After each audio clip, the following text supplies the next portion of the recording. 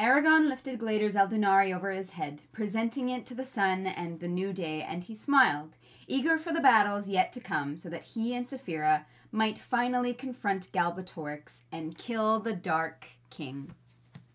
That was a long sentence. That was a great way to start the show. Welcome in, everybody.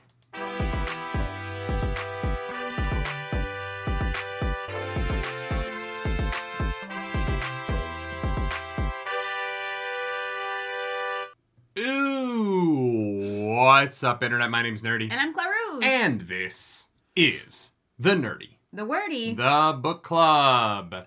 This is our, I don't know what episode, but this is our third episode of the Inheritance cycle. This one is called Brisingr. Did the sword light on fire? It's in the other room. So wait, we have Brisingr. Why don't we have it in the room? I don't know. It's hanging on the wall. Didn't think ahead. That's right. This year for her birthday, I did buy you Brisingr as a gift. Yes, I now own Brisingr. It's not made out of bright steel, unfortunately, but yes, it is. It's pretty cute.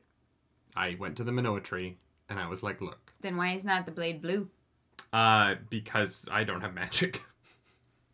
Exactly. Shut up. This is a very good book. It's a great book. It's a great book. Good morning, chat. Welcome on in. We're so excited. Yeah. We're excited for a few reasons. You know, Alec, welcome back to the nerd table. Alec says, still have 10 hours to go, and the books keep getting longer. True. That's true. Facts. Did you know that the last two books were meant to be one? Yeah. Did you know that part of the reason why they aren't one book is because he decided not to kill Sloane mid-writing? Oh, that's the reason? Yeah. So the original plan was that he killed Sloane. It added over 100 pages to the book. All right. Okay. Yeah. Okay, fair enough. He said that himself in the post interview. On the audiobook, there's an interview with Christopher Paolini. Should have listened to that. I forgot about it. This is the first time I've listened to an audiobook in my life. Ever? A full audio. This is the first time I've sat down and listened to an entire audiobook. We listened to chunks of Eldest. Yes. But this is the first time I've ever listened to an audiobook from beginning to end. Wow. And I gotta say, my name is Saphira and I'm a dragon. Aragon, why are you with the two legs? My name's Glader and I'm also a dragon. My name's Saphira. Sometimes when we're talking to each other, it gets very confusing. It's pretty great. If you haven't listened to the audiobooks, do it because it's worth it just for hilarious. The dragon voices. They grew on me. I'm not gonna lie. I don't. Right? You get over it. Like I don't mind it as much anymore. Yeah. It was the first time you heard it. We were in the car, and David looks over to me. He's like, "Is that Saphira?" I just about lost it. The only time it doesn't work for me, honestly, now, is when Glader and Saphira are talking to each other. Yeah. It can be really hard to figure out who's speaking. Yeah, it's hard to distinguish the voices when it's just kind of gravel. Well, and there's a point where Glader uses the word little one. Yeah. And I was like, wait, what is happening? Yeah. But other than like those minor things, the dragon voices is really like I got over it very fast. It was just that first time hearing Saphira that I was like, it was a shock. It's a yeah. People, yeah. There are a lot of people who hate it. I'm curious to listen to the audiobook for Murtagh because they brought back the same guy who narrated Aragon, the series, and I wonder if he did the same voice for Thorn now that Thorn is adult dragon. If you didn't know, little by the way, drop today. Christopher Paolini fans, today's a gift. It's a gift, and the gift is this chunky book. Yeah. She's thick. Look, it's like the same. Oh, but this book is 8 hours longer. Look at how yellow this is compared to... But the weird thing is these are like the same width. Uh-huh. Almost. And this is 8 hours longer in the audiobook. This one's a little chunkier. I feel like, is the text the same, like, or maybe not. size? Maybe it's 5 hours longer. Looks like the pretty same. Similar. Yeah. All right. There are some pictures in this, though. Ooh, that's fun. Yeah, this, like, copy of Murtagh, like, it gives you, like, that's Gilead. Ah, okay. Cool. Yeah, that's fun, right? Great podcast content. Yeah. Look at these pictures inside of a book. Yeah, don't worry about it. This guy is old and there might be spoilers. Lived in a basement for 5 years, so don't mind the yellowed page. Murtagh is out. This is not a sponsor thing. We are not sponsored by this book. However, we are very excited to go see Christopher Paolini talk about this on Thursday. He's going to be here in Toronto, so we were like, oh, hell yeah, we're going to go get our book signed. So if you're like, wow, you're going to meet Paolini, and you're like, you have a question that you are absolutely just dying to ask him, drop it in the Discord. We'll see if we can't. Yeah, we'll see if we can't get Christopher Paolini to answer some questions. Yeah, it'll be fun. Like, how dare he? Like, what did the Manoa tree take from Aragon? We need to know. What is Angela? What is Angela? I was like, I wonder if she's like a descendant of the Grey Folk, but they're so old that like I don't know. Sylvia Dragoness says they're one of those people who hate it. I think they mean the dragon voices. Yeah. So fair. Before we get into the discussion on a book that I very much love, I think this is the best book in the series so far. I've only read Inheritance once, and it was the weekend that it came out. Yeah. So it's been 12 years for me. Hot moment. Yeah. I don't remember what happens to Murtagh. But we have some housekeeping we got to get into before we talk about a book that I have no complaints on. I think everything about this book is great. And that's going to start with the fact that today we are sponsored. We are brought to you by Misty Mountain Gaming. What? Misty Mountain Gaming is a dice company that makes dice. They also make other things, but let's be honest. You're there for the dice. Who gives a shit? You're there for the dice. The leather bags, are they great? Yes. Are they well made? Of course. Should you buy one? Probably. I have one and I use it because it is fantastic. But is that why I am at MistyMountainGaming.com? No, it is because they've got the shiny math rocks. Yeah. The candy that cannot be eaten. And I love it. It's it's pretty great. If you're like, oh, I like shiny things, Misty Mountain Gaming has got lots of shiny things. Do you want to own dice? They play with knuckle bones in this series. Uh-huh. Do you want to own dice made of actual bone? Oh, that's true. They have that. Not equitably sourced. Ethically sourced. Ethically sourced bone? Equitably sourced. Do you want equitably sourced bone dice? They got that at MistyMountainGaming.com. If you go over there, you can use code NERDYNIGHTLY15 and get 15% off your order thanks to this old guy right here and this old guy right there. We're getting you a deal, chat. Yeah. And that deal is 15% off. You're welcome. If you use NERDYNIGHTLY15 at MistyMountainGaming.com. You'll love to see it. Kenny Theology, thank you for being a member. Welcome back to the Nerd 22 Table. months. How many letters did Matt write in that other series? Which other series? A singular letter. It's fine. We're talking about the Wheel of Time. We're gonna talk to Brandon Sanderson one day. It's gonna happen. It's gonna happen. And we're gonna ask about that, and he's going to have no answer. All we're gonna care about is the letters. He's gonna be like, "What fucking letters are you even talking about? Like, why the fuck do you care?" He's gonna be like, "Get a life." No, he's literally not going to have an answer to that question. Yeah, he's gonna be like, why are you asking me about it? Why does this matter? We'll be like, because we need to know. I wanna know. Brandon Sando. Nice. Well done. But we're here to talk about the inheritance cycle today, not Wheel of Time. Brisingr. Brisingr.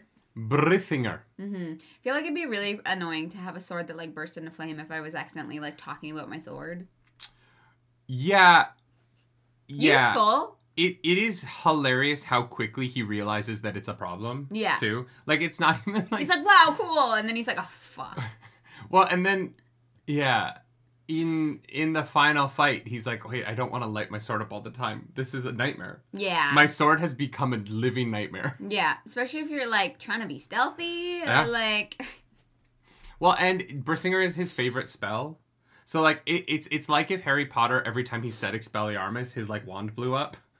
You know what I mean? Like, it just let off a siren. He's like, no, this is the only thing I do. It's like, wee, here I am. Come find me. Yeah.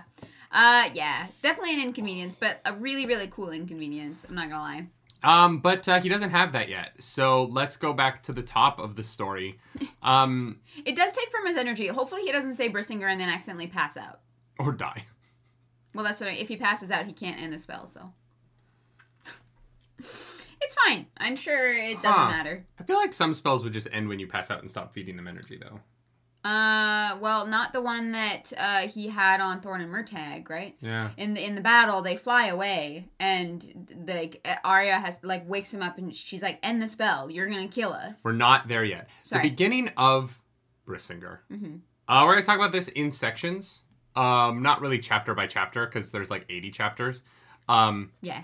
But we're gonna start at the top of the book, which starts about 3 days after the end of Eldest. Mm-hmm. Everyone's licking their wounds after the victory, but also defeat at the hands of Murtagh. Yeah. The dwarves, very upset. Very upset. Hrothgar is dead. Very upset. Hrothgar has been killed, slain, by Murtagh, laid to waste, and entombed in stone again. It has been 3 days, and in those 3 days, a lot happened. One thing I like about the Paolini books, because I have peeked at the beginning of Inheritance, okay, is that they always do start with a big fight.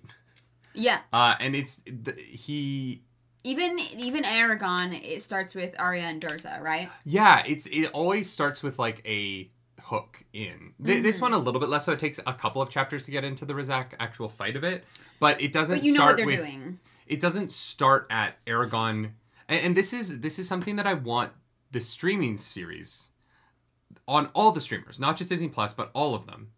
When they do return from the strike, and when the AMPTP pulls its head out of its ass and stops trying to steal our likenesses for AI for $100. That'd be nice. Because that's why the strike is still going on from yesterday's, because they want to own our faces after we die. They want there's literally a zombie clause.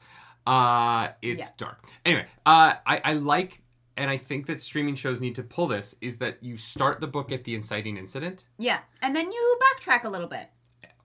Don't backtrack. You start, and then you that the wrong word? Feed in a little bit of information about how we got here. Okay, sure. But I don't need full flashbacks to them talking about doing a thing that we can just see them do. Right. I understand that conversation happened, and I buy it when Aragon says, I had to convince Nasawada, and she agreed. Right. That's all I need. Yeah. Start at the story starting. I believe you. And I think that, like, it's a really basic thing, but it's something that modern writers, I think, take for granted.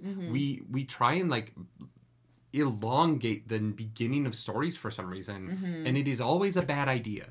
It is never interesting to tell the prequel to where your story begins at the beginning of your story. Just start where the inciting incident happens.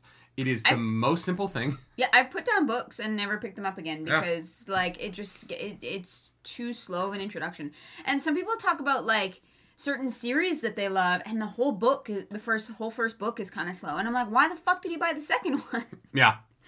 But that's just me, and I have no time. Because we got no time. So we start, and Aragon and Murtagh are leaning on a little hillside, looking up at Helgrind. We're just already there. Yeah. And they're trying to figure out how they're going to get into the Rizak's lair when, out of the distance, Palanquin is dragged. That's the right word, right? Isn't that Palanquin the thing when you carry someone on a thing? Yeah, is that how you pronounce it? I don't know. Is carried up to a little plateau. Yeah. And we get... Horror. Oh, wait, this series is a horror series. Yeah. Oh, and like, I don't know if you remember a certain thing in Inheritance, but, like, there's some horrifying elements of this. The scene with the where they're chained. Huh? Nasawada? Oh no, I'm thinking of I'm thinking of Aragon and Arya. Nope. No. There's two big horror movements. Then you're talking about the yeah. Yeah, spoilers for next week. We'll talk about it. Sorry, Breezy. I do mean Roran, not Murtagh. Thank you. Roran and Aragon. I keep looking at the word Murtagh because he's right here. He looks so cute. Look at him. He's staring up at us. Look at him. That little monster. Yeah. We get sort of this introduction to the darker world of Allegasia, I think, for the first time, in a way that Aragon and Eldest allude to, but don't really lean into as much. And I think that on top of this being my favorite book in the series, this is where I feel like Christopher Paolini's writing becomes adult writing. Yeah. in a way that I think his prose levels up in a huge way. Yeah. I think his narrative structure is really strong. I think the way that he passes momentum between Roran, Aragon, and Nasuada's POV chapters is really impeccable in this book. Yeah. I think like this is the first book that I think really has a sure-footed sense of momentum from beginning to end that I was just so genuinely impressed by rereading it as an adult. Yeah, for sure. Like one of my favorite parts that I mentioned in like book club number 1 was growing up with Christopher Paolini's writing while he's growing up. Like Yeah. There's like, you know, a certain like section of like ages, I guess, of people who like, you know, started Aragon. It's like teenager or, you know, 10, 11, 12 even, like, and as they got older and read more of the books, like the books matured with them. Yeah. And I think that like for those of us who that's the case, they hold a special place in our heart because like that's an incredibly unique experience. Writers change and grow and get better or get worse, but like mostly like get better over time, but not necessarily because they started at like age 14, right? Like they're like there's so much worldview shifting that happens, I think, from age like 13 to like 18 even, or like 20, that is captured really well in this series, because Brisingr feels very adult.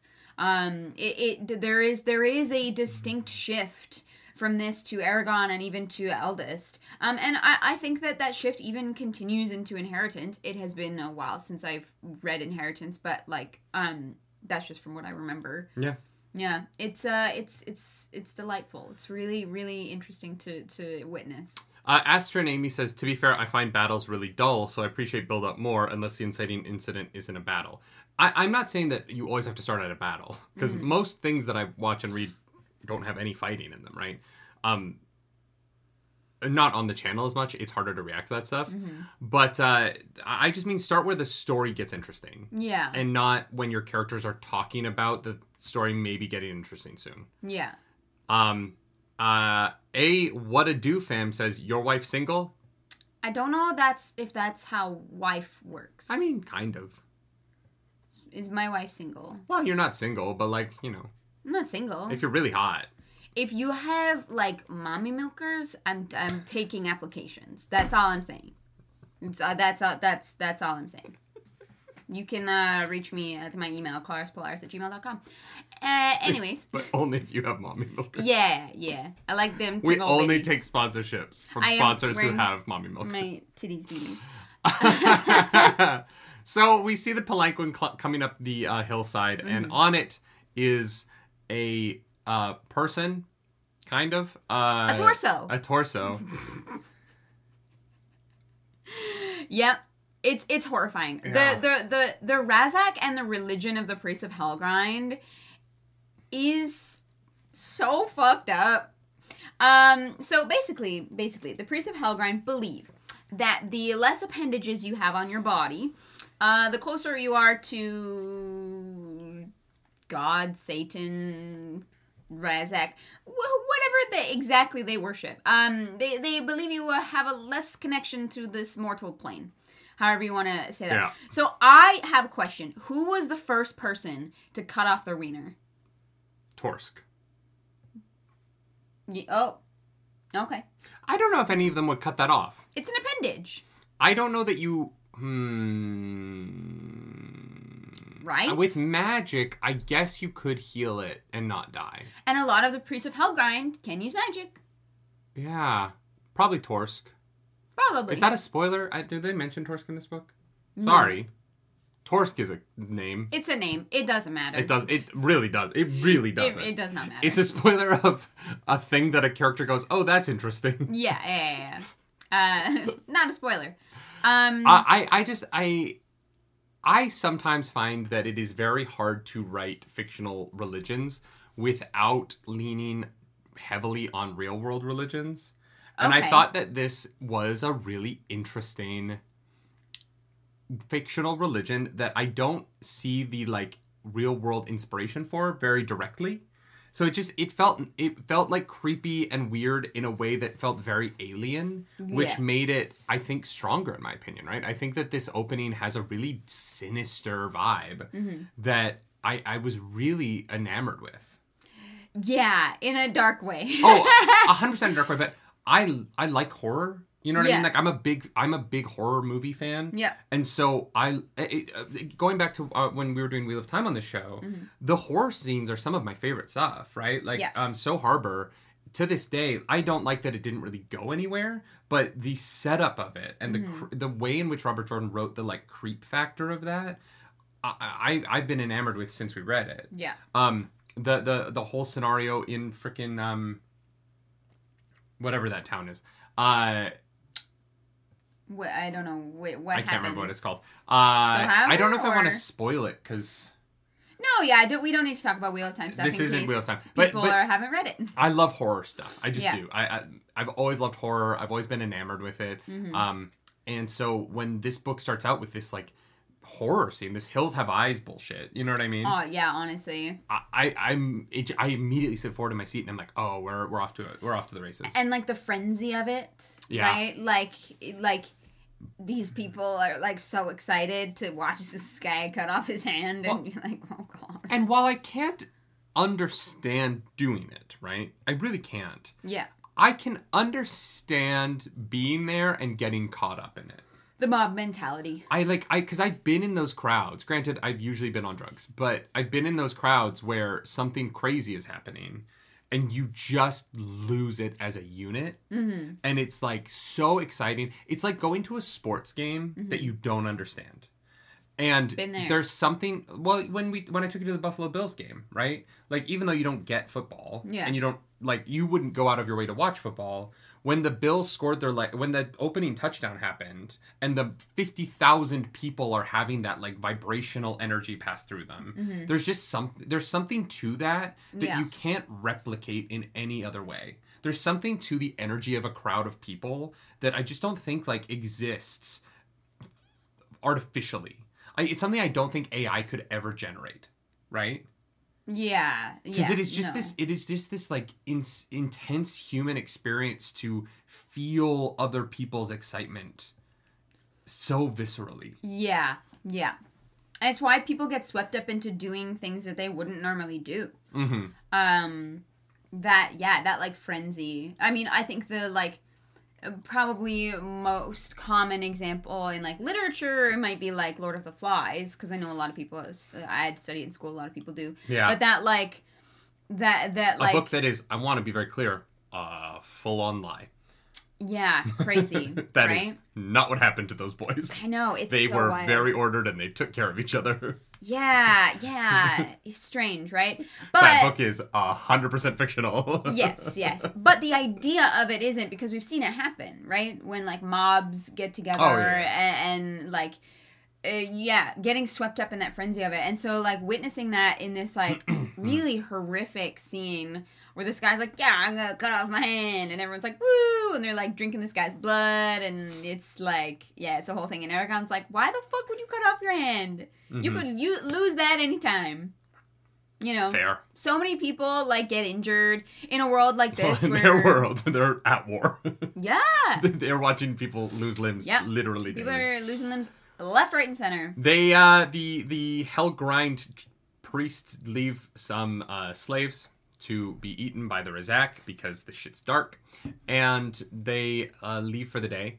Eragon and Roran go back to Saphira and come up with a plan to attack at dawn when the Razak are at their weakest. The Razak will be with their leather blaka, their parents, who are also their magic school buses. If you missed last week's book club, you have no idea why that is funny. I can't imagine getting old and my kids are like, all right, you're 25 now, Dad. It's time for me to ride you. You are going to ferry me around. Actually, no, parents drive their kids everywhere. I know people whose parents literally ferry them around. Yeah. So, it's not that different. And so they leave at dawn, and as they're fleeing, as they leave at dawn, they go to attack, and they look down at the cages the slaves had been in. They're empty, meaning the Rizak are here, and we're headed into a fight, boys. Yep. It's time. And the lady Saphira. What did you think of the way in which they found their way into the Rizak's lair? The accidental, just like, the secret door? No, it starts with the flower, right?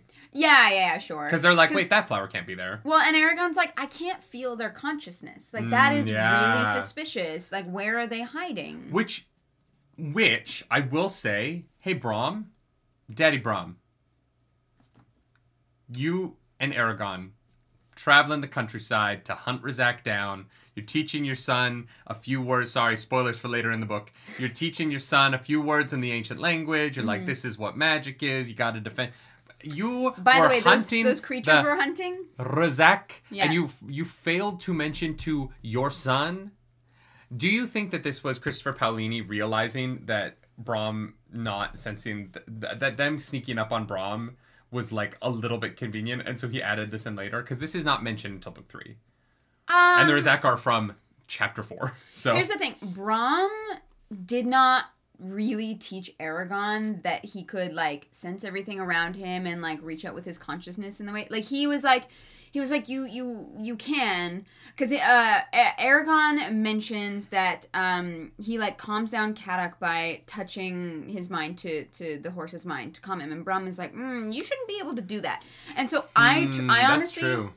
I think that Brom just is like, this is not important right now. Like memorizing spells and ways to like protect yourself is more important than like, oh yeah, by the way, you can't feel their minds. Like it could be a kind of retcon thing. Yeah. But you can justify like with the events that happened that he didn't deem it important because cool. Like there was no way Aragon, like he was like, Aragon's not, I'm not teaching him to what Oramus teaches him about being aware of his surroundings all the time. Interesting that you bring up Oramus. Not that point, yeah. Because my second question is, hey Oramus, third father figure to Aragon. You knew that he was hunting and fighting against the Rizak, and you didn't tell Aragon. The number of people that don't tell Aragon that you cannot feel the Rizak's minds. Yeah. This is a series where the main character is regularly in mortal danger because people just leave information out that they have access to. Now, here's a question. And that he luckily survives. Here's a question. Do you think that the Rizak naturally, their consciousness can't be felt? Yes. Or do you think that Galbatorix, like, put a spell on them and that's why nobody knows that you can't feel their consciousness? No, I think that them being, like, the bane of the riders... I think that them being... the riders destroyed all of them, except for 2. I think that if Galbatorix could do that, he would do it to everyone. Why? Because why would you just do it to the Rizak? Why not do that to Murtagh? Why not do that to all of your spellcasters? Well, why not do it to... because Galbatorix needs to be able to get into Murtagh's mind. So if Galbatorix... he can just... If you can make that spell, he can give himself permission, right? Maybe. I just think it's more interesting if it is their, like, if it's like they that's how they evolved to defend themselves against the dragons. Yeah. Like the Rizak's, like, what is the word? There's a word for, like, evolutionary reasons for something. Oh. But I don't know. I think that if it's just another of Galbatorix's things, it makes the Rizak less interesting, and so I don't like it. Okay, fair. I like to like allow other things to be more powerful than just the one big bad guy. Sure. And I think that this series does that with the Rizak. I think it does that with the thing from the next book that you were talking about. Yeah. I think that like there is power outside of Galbatorix in this world. Yeah. And I'm good with that. I don't need everything to come from. Sort of like the Dark One in Wheel of Time. I don't need all evil to come from one source. Mm-hmm. It is interesting to have there be things that are just as dangerous as Galbatorix in the world, right? Yeah. I'm thinking there might be one in Murtagh, out in not a sponsor, but I have this beautiful book in my hands, and it's out now. It's pretty beautiful. Yeah. Hi, Shin. How's it going? What's up, up, chat? Breezy says Aragon is Brom's son. Breezy. If you haven't read this book, this is the book Brisingr that we're talking about. We will be talking full spoilers for Brisingr. Yeah. Yeah. Sorry to spoil the book that we're talking about for you. We're not sorry. So, Saphira, like, boops her head into the Razak's lair, and they walk through this illusion. Yeah, her, like, wing accidentally, like, brushes a wall that's not there, and they're like, did you see that?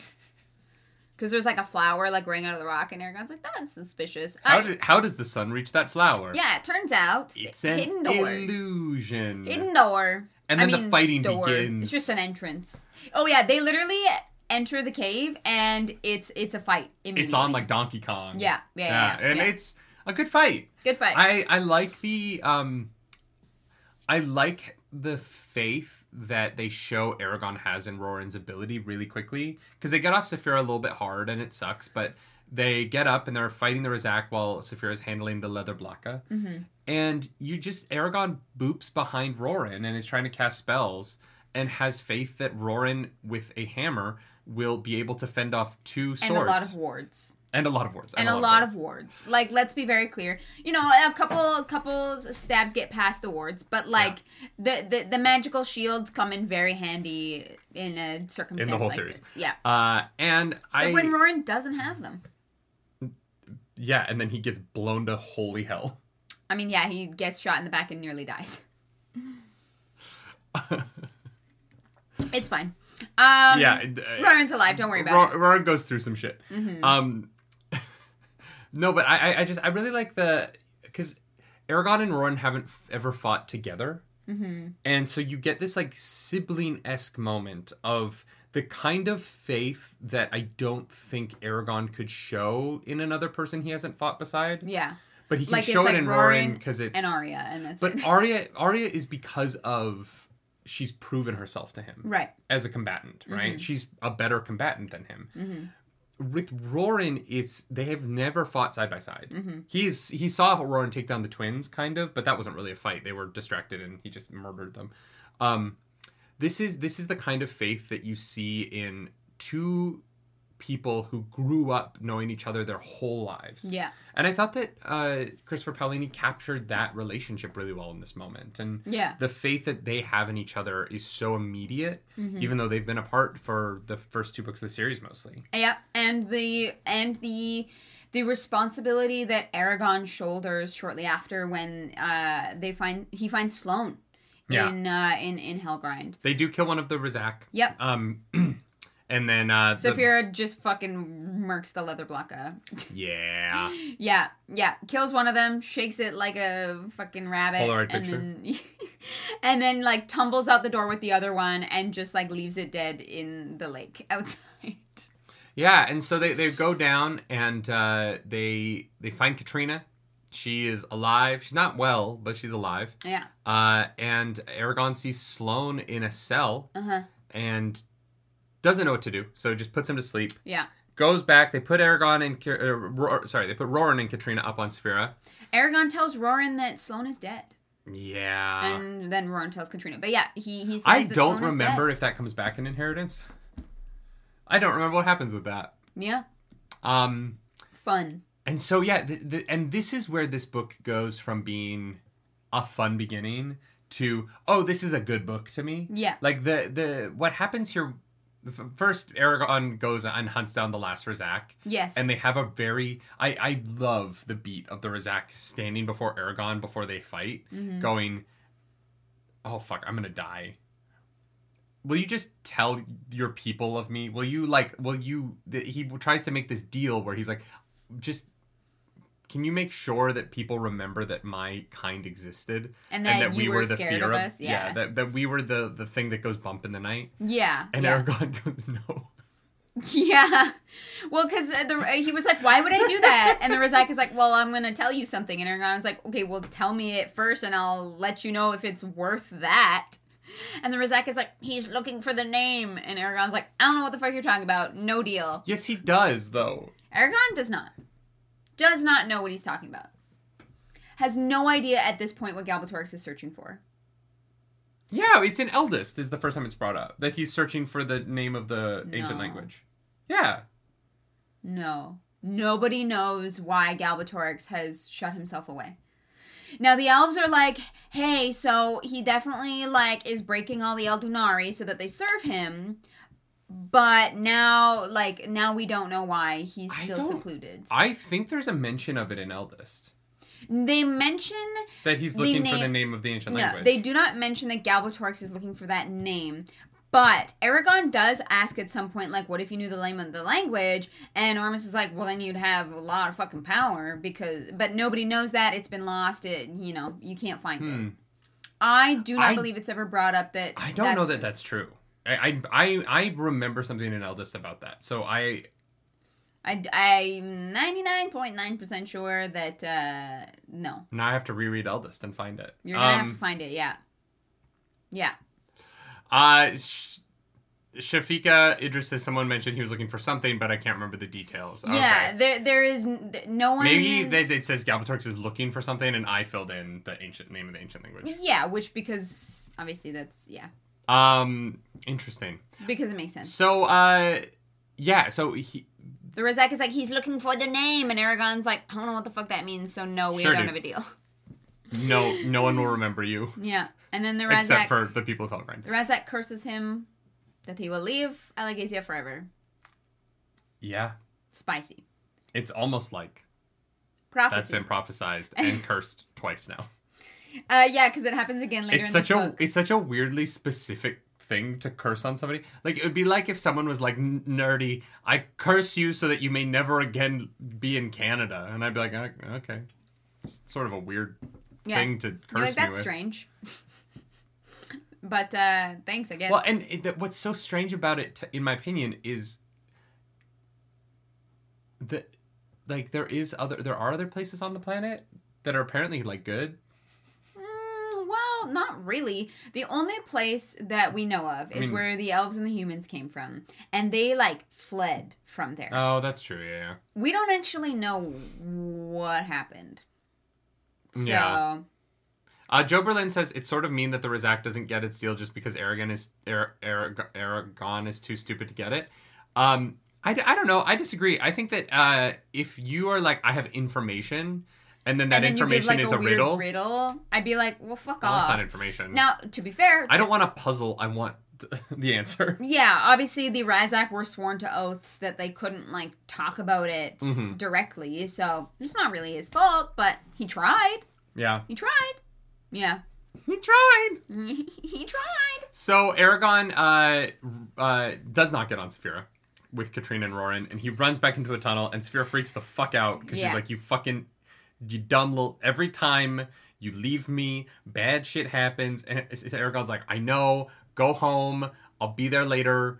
It's all good. I just have to go deal with Sloane. Don't tell Katrina and Roran. Yeah. Don't worry about it. Don't turn around and look at them while you're flying because they're going to just be making out. It's going to be gross.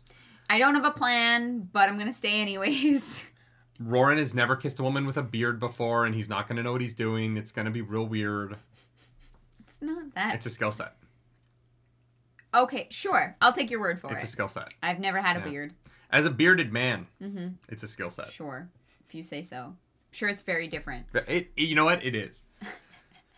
I honestly, look, that moment gets me. When Saphira is like, almost like crying. She's like, no, like I can't just like leave you here. And he's like, go, it's gonna be fine. You have to get Roran and Katrina to safety. Because like, Katrina, not well.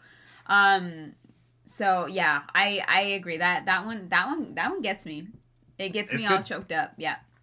And then we get like, I think one of the more interesting elements of the whole series is... Yeah, where Aragon tries to figure out what the hell to do with Sloane. Yeah. Because Sloane is a murderer who betrayed Carvajal. Yeah. And yet Aragon is like, I'm not old or wise enough to take away someone's life when I have it in my hands. Like, I am not a maker or passer of laws. Like, I fight in combat. I'm 17. I mean... 16, there's still time for you. Yeah. I think he's literally, like, almost 17. I think he's 7... You know what? I never know how much time has passed. His birthday... happens in Aragon. He turns 16, yeah, while he's traveling with Brom. But he's not... It's not been a year. There's no way it's been a year since then. He's only with Ormus and Glader for maybe a month. What? No, he is there for like 2 seasons at least. Because all of the Varden moved to Serta in that time. Like, there's a lot of shifting around, and Roran travels from gets the villages out, and there's at least a month that they spend in the Spine, and then all the sailing that they do. They're in the Spine for a month. Yeah, just getting to Narda, the very first. Okay. Yeah. So it might be close to his 17th birthday then. It might be close, yeah, but he's still a child. Yeah. Yeah, because his birthday is after Braum dies. So they're, like, running to the... Yeah, it is. It's just him and Murtagh on the road. Oh, yeah. No, you're right. But is it... Wait, is it he doesn't before they mention get... It's before they get to Gilead, though. Yeah, I believe so. But it's only 8 days between Gilead and that. And then I think it's only, like... He's only in Trondheim for a few days before the attack. I think it's, like, maybe a week and a half. Yeah. Because he, like, recovers for a few months. days. Yeah, for sure. Interesting. Yeah, so he might be, like, he's 16. There's still time for you. He is a child. I do love how... I don't know that any other show gives a shit about this, but you and I do the math on how much time has passed in series more than anybody I know. It's because you ask. Otherwise, I wouldn't. I am the only person that cares about this. I think so. I think you are, yeah. Why? Why do I care so much? Why does my brain work the way that it does? It's statism. It's okay. It's not a bad thing. I need a calendar, and I need the date upon which every event occurs, or else I will be unhappy. I need to know. So Aragorn grabs Sloane. They jump down the mountain with magic. It's like that weird, like, you know, like the QWERTY game where you have to, like, jump on each stone. The QWERTY game? Qbert. That's what it's called. Sorry. Qbert. That was like the keyboard. No, you're right. It's like, it's like this, like, video game where you have to, like, it's like a diamond and you jump on it. Yeah. Anyways, they play Qbert. But like the spicy version where you die if you run out of energy, and Aragorn does nearly die. He lands at the bottom of Helgrind and is like, I think I'm dying. I love that this reminded you of Qbert. Am I wrong? Yes. What do you mean? You gotta jump on all the stone, like, platforms. Yeah. You jump. Yeah. In that you sometimes jump down in that game. Yes. It is like this. It is like Qbert. In Qbert, you also jump up. Well, he might have had to jump to a higher ledge to get to a lower ledge down there. You don't know. We don't have the exact path mapped out, okay? I just can't believe you referenced Qbert. Why? I loved that game. Oh my god, that's so funny. You made funny noises. What? He did! He sounded very strange. Oh my god. Anyways, with this fucking, like... What? Fleshlight face. Qbert has the nose. Yeah, it's unfortunate. Anyways. He's got a schnoz made for a dick. Sure does. And that is why this video will have limited monetization. Yep, I guarantee it. Aragorn nearly dies. And then sees a bumblebee. And he's like, wow, that's pretty incredible. And then he steals the life from all the plants around him. So that he can survive. And carry on. My wayward son. Yeah, exactly. There'll be peace when you are done. Yeah. Literally. That song is kind of about Aragorn. Kind of, yeah. Do you think that they were just big Inheritance Cycle fans when they wrote that 2 decades before the Inheritance Cycle came out? Yes, they had the gift of foresight. So Aragorn is like, okay, what the fuck do I do about Sloane? And he talks to Sloane, wakes him up. Sloane doesn't realize who he is at first. Yeah, because Sloane doesn't have eyeballs. Because the Razak pecked them out. ate them. Mm-hmm. This book is a horror book. Yeah. Off to go vote. Sylvia, go vote. We love to see that. I'll have to catch the rest of this in the VOD. Well, catch you later. See Have then. fun. We won't see you because it will be later, but you'll see us. We love video content. I might be live later today. Oh. With a game. So you might literally see me back live on this channel later tonight. Oh, fair enough. Okay. What? You seem so surprised. Thought you were going to stream it on the weekend. No, we talked yesterday about me doing it tonight. Well, have fun with that. No. Yeah, so Sloane realizes who Aragorn is and is like, fuck you, I hate you. And Aragorn is like, okay, I have the power. Sloane is like, no, you don't. I've got the power. And Aragorn is like, okay, watch me. And he's like, so you clearly don't regret what you did, but I understand the reasoning for it was Katrina, even though it was incredibly misguided. And so your murderous. Yes, you murdered somebody. And so your punishment is that you will never get to see Katrina again. You can never touch her. You can never hear her. You can never be near her. And Sona's like, you can't enforce that. And Aragorn's like, watch me. And he sits there for a while and he determines Sloane's true name. What do you think it is? Bird killer? I don't know.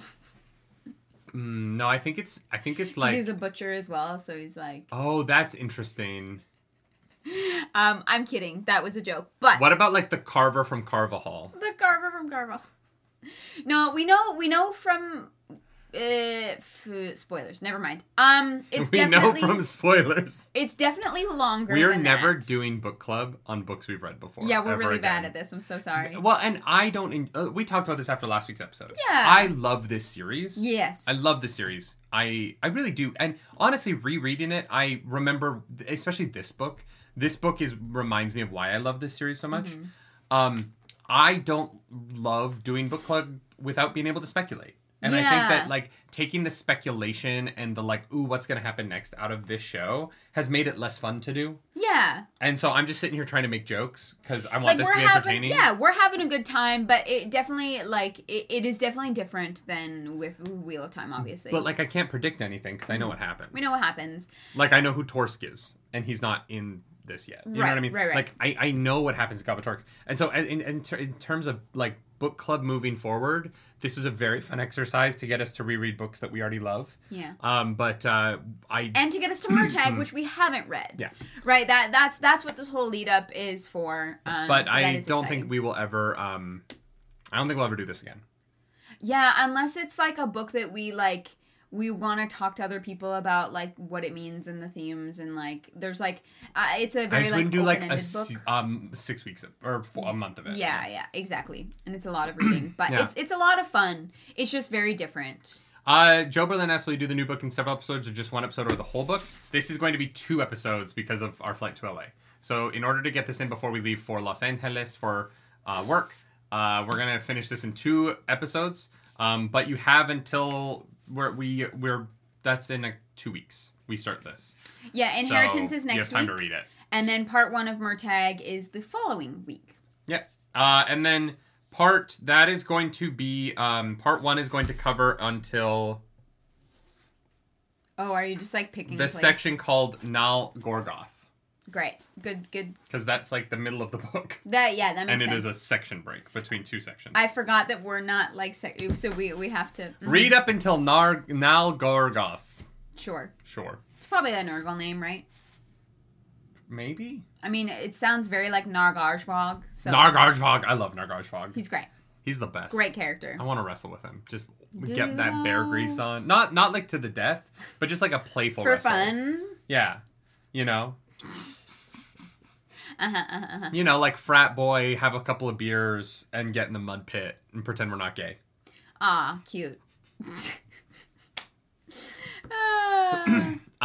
Joe Berlin asks, and will you two also only read the first half until you have recorded that?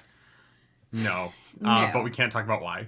You'll know come Saturday. Yeah, that was the plan. For reasons, we can't do that, unfortunately. That was originally our plan. The plan has changed. But it's for good reason, we promise. You will find out later this week. Yeah. Come back to the channel on Saturday.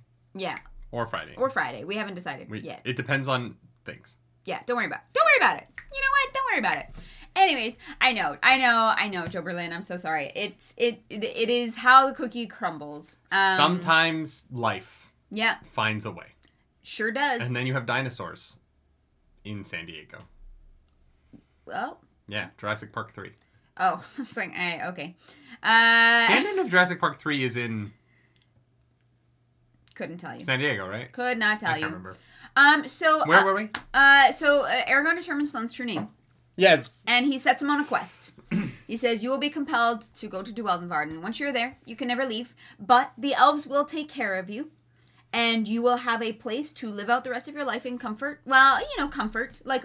Yeah, no, it's comfort. They give him things to do. Like, it's, There's, like, bards trying to sing to him. Yeah. In terms of, like, a life lived, it is relatively comfortable, especially for, like a working class person of this time. And so... What? Apparently, the end of Jurassic Park 3 is in San Francisco. I don't know. Which means that they took that T-Rex all the way up the coast. I've never seen it, so couldn't tell you. You've never seen Jurassic Park 3? No, Oh, wait, we watched Jurassic Park 1 together. I was like, I've never seen a Jurassic Park movie, and you made me watch the first one, and it was a good time. It's a great movie. We should have reacted to that, but that was before we were doing reaction content. So Sloane is compelled to go to Dueldenvarden, and what Aragorn doesn't tell him is that if he learns from his mistakes and he is remorseful of the things that he's done, the elves will restore his eyesight. Yeah. But he doesn't want Sloane to know that so that he can, so that he has motivation to change as a person. And also, if his true name changes, Aragorn's hold over him will be released. And so Aragorn is like, I have to believe that people can choose to be good. And so I leave this door open, even though Sloane doesn't know that it's open. It has to be like a true change that comes from him. I agree with that. I also think that there is an element of Aragorn understands in this situation that there is very little more harm that Sloane can do. Yeah. And I think that there's... See. Well, but that is not what I mean. Oh. Blind people are not, like... I just mean he's not going to go murder someone to go see Katrina, is what I mean. I don't know about that. Maybe. I think that Aragorn can reasonably believe that Sloane's goal in protecting Katrina cannot harm anybody on the path he has sent him on. Oh, and I think that Aragorn can reasonably, because I think that this is a debatable choice. I think that everyone else being like, you should have killed him, until Aragorn gives his reasons. Except for Nazwada. No, even she says that he should have killed him at first. Nope. Doesn't she? No, he gets back and they're like, why the fuck did you stay? And then he tells them the story, and Nazwada and Orin are like, that, you know what, that's probably for the best, because if you decided that you wanted to wield the law and be king, then why are we here? That is after after they hear what Aragorn has to say. I guess there's no pause in between for them to be like, why the fuck did you do that? Most people immediately upon hearing that Sloane was alive are just like, well, you should have killed him, he's a murderer. And I think that if Aragorn was under the impression that Sloane was going to hurt someone on his way, that he wouldn't have let Sloane go. But Sloane is very broken. And, he's very, he's unarmed. He doesn't have a weapon or a way to hurt anybody, except Aragorn gives him Roran's staff. No, but it's Roran's staff. True. Which is very funny when Roran gets back and he's like, Roran's where's my stick? I crossed half of the world on that, with that thing. You have, I think that if there was risk for people... Aragorn wouldn't have done this. But there really isn't. The only harm that comes from his actions would be Sloane being harmed by him. Yeah. And I think that I get frustrated a lot when we watch stuff that have protagonists who don't kill people, and it leads to other people dying. And I find it very eye-rolly. I think that reasonable people understand self-defense is there is a line, right? I am one of those people who I like Man of Steel quite a bit. The complaint about Man of Steel that I've never agreed with is, why did Superman kill Zod? Don't care. He was totally justified. Zod was about to laser beam a child in half. He should have killed Zod earlier in that fight, so fewer people would have died. Yeah. And we just had this in Fullmetal Alchemist Brotherhood, where I was like, yeah, Ed, you get to not kill people because you have magic powers, but the people that you're letting live are killing a lot of people right now. Yeah. I find that argument morally very suspect, and I think that if you leave people alive to go murder people, you're not in the right. Right. But the reason Sloane is different is because Sloane only hurt people out of a desire to, like, protect Katrina. And once you remove that piece of the puzzle, Sloane's not gonna go murder people. Like, and I think the maturity with which Aragon is able to articulate that when he gets to the Varden, because he runs back to the Varden, there's not a lot that really happens. He just runs a lot. He does talk with his Lanzati, which I guess he talks with the Lanzati. He meets Tinga, the sorcerer, who's crazy. Tenga's great. He kills some people on the road. And when he gets to the Varden, they're like, yeah, but you killed those people. Why didn't you kill Sloane? Yeah. And he's like, well, they were going to hurt me. And Sloane was a blind man on his knees in the woods. Yeah. And Aragon, I think that him being able to have that mature look at the difference in the morality between those two situations and be able to, as a character, articulate why he was behaving differently in those two situations makes him a very interesting protagonist rather than being like steadfast, I don't kill because killing is bad, which I think just isn't. It's so much more complicated. It's not real. And this book treats it that way. I think that characters who never kill aren't real because sometimes in the situations that these characters end up in, there isn't another option. Yeah. Right? And I really appreciate characters who can make the moral distinction and articulate it. Yeah. And that it speaks to the maturity with which Aragon has grown into himself in this book. This character who has gone from being fucking useless in the first book to being a leader of, like, worth. And the arc of that, I think, is the best part of Eldest. And who has no desire to be the one to wield judgment over people. Yeah. Right? Like, I think that is a huge part of it. Mm-hmm. And that's why Naswada and Oren, like, are on board with his choice. Because that is a slippery slope. If you believe that you know what's best and can pass judgment on anyone that you want, like that, like, you can very easily make mistakes. Pinky Armando's right. It's the conversation with Arya after they kill the soldiers, not with the Varden. Thank you. Yeah. But that's the conversation I'm talking about, Pinky. Yeah. Because Naswada and Oren are, like, on Aragon's side. But, Arya is like, what the fuck? Yeah, because they don't want him to be... They're trying to unseat a tyrant. They don't want to replace him with a tyrant. Exactly. And it gives Arya a moment of pause, because she is present for it. And she's like... She's thinking about it. Well, and I think that Arya's worldview is so dark, right? And so... Yes. She's been fighting for 100 years. Yeah, and fighting a losing battle for 100 years. And I think that one of the ways in which Aragon influences her in these books is I do think that he brings some lightness back to her that is missing from her as a character. Yeah. Because her lover died. Yeah. We find out that he meets up with Arya because she runs to him. She runs. She runs, and Aragon runs. And Aragon's like, I'm not that fast, but I can run for a long time, so do you want me to go? And they're like... No, don't. Just let Arya do her thing. Yeah. They're the protagonists. Let them do what they want. But yeah, they meet up, and Aragon explains to her what happened, and they have to run back to the Varden. And they do have this really interesting difference of opinion, and there's a really beautiful scene where they're sitting at a campfire, and Arya kind of opens up to Aragon about Phelan. Phelan? Fuck. It's too close to Wheel of Time. Yeah. Phelan. Phelan. Fuckface. Yes. Who was murdered by Durza in the prologue of Book 1. That they were partners, they were lovers, companions for 20 years. And 20 years I have waited for a gift like yours to appear. That weird dick I've tried to suppress or hide. I don't know what that is. What? What? You don't know what I just sang? No. I was going to go with 20 years I sat and waited. I'm very dedicated, but... For a gift like yours to appear, that weird quirk you've tried to suppress or hide is a talent that could help you meet the wizard. Oh, okay. There it is. Yeah. If you make good. Yeah, okay. I recognize it now. It's fine. Jesus, I'm so disappointed in you. It's fine. Yeah, so Arya is not interested in Aragon because she's older than him, and also because she just got out of a relationship, because she's a widow, that was longer than his life. Truly. Yeah, longer than Aragon has been alive. And what is Aragon's response to that? Yeah, but, like, when can I smash, though?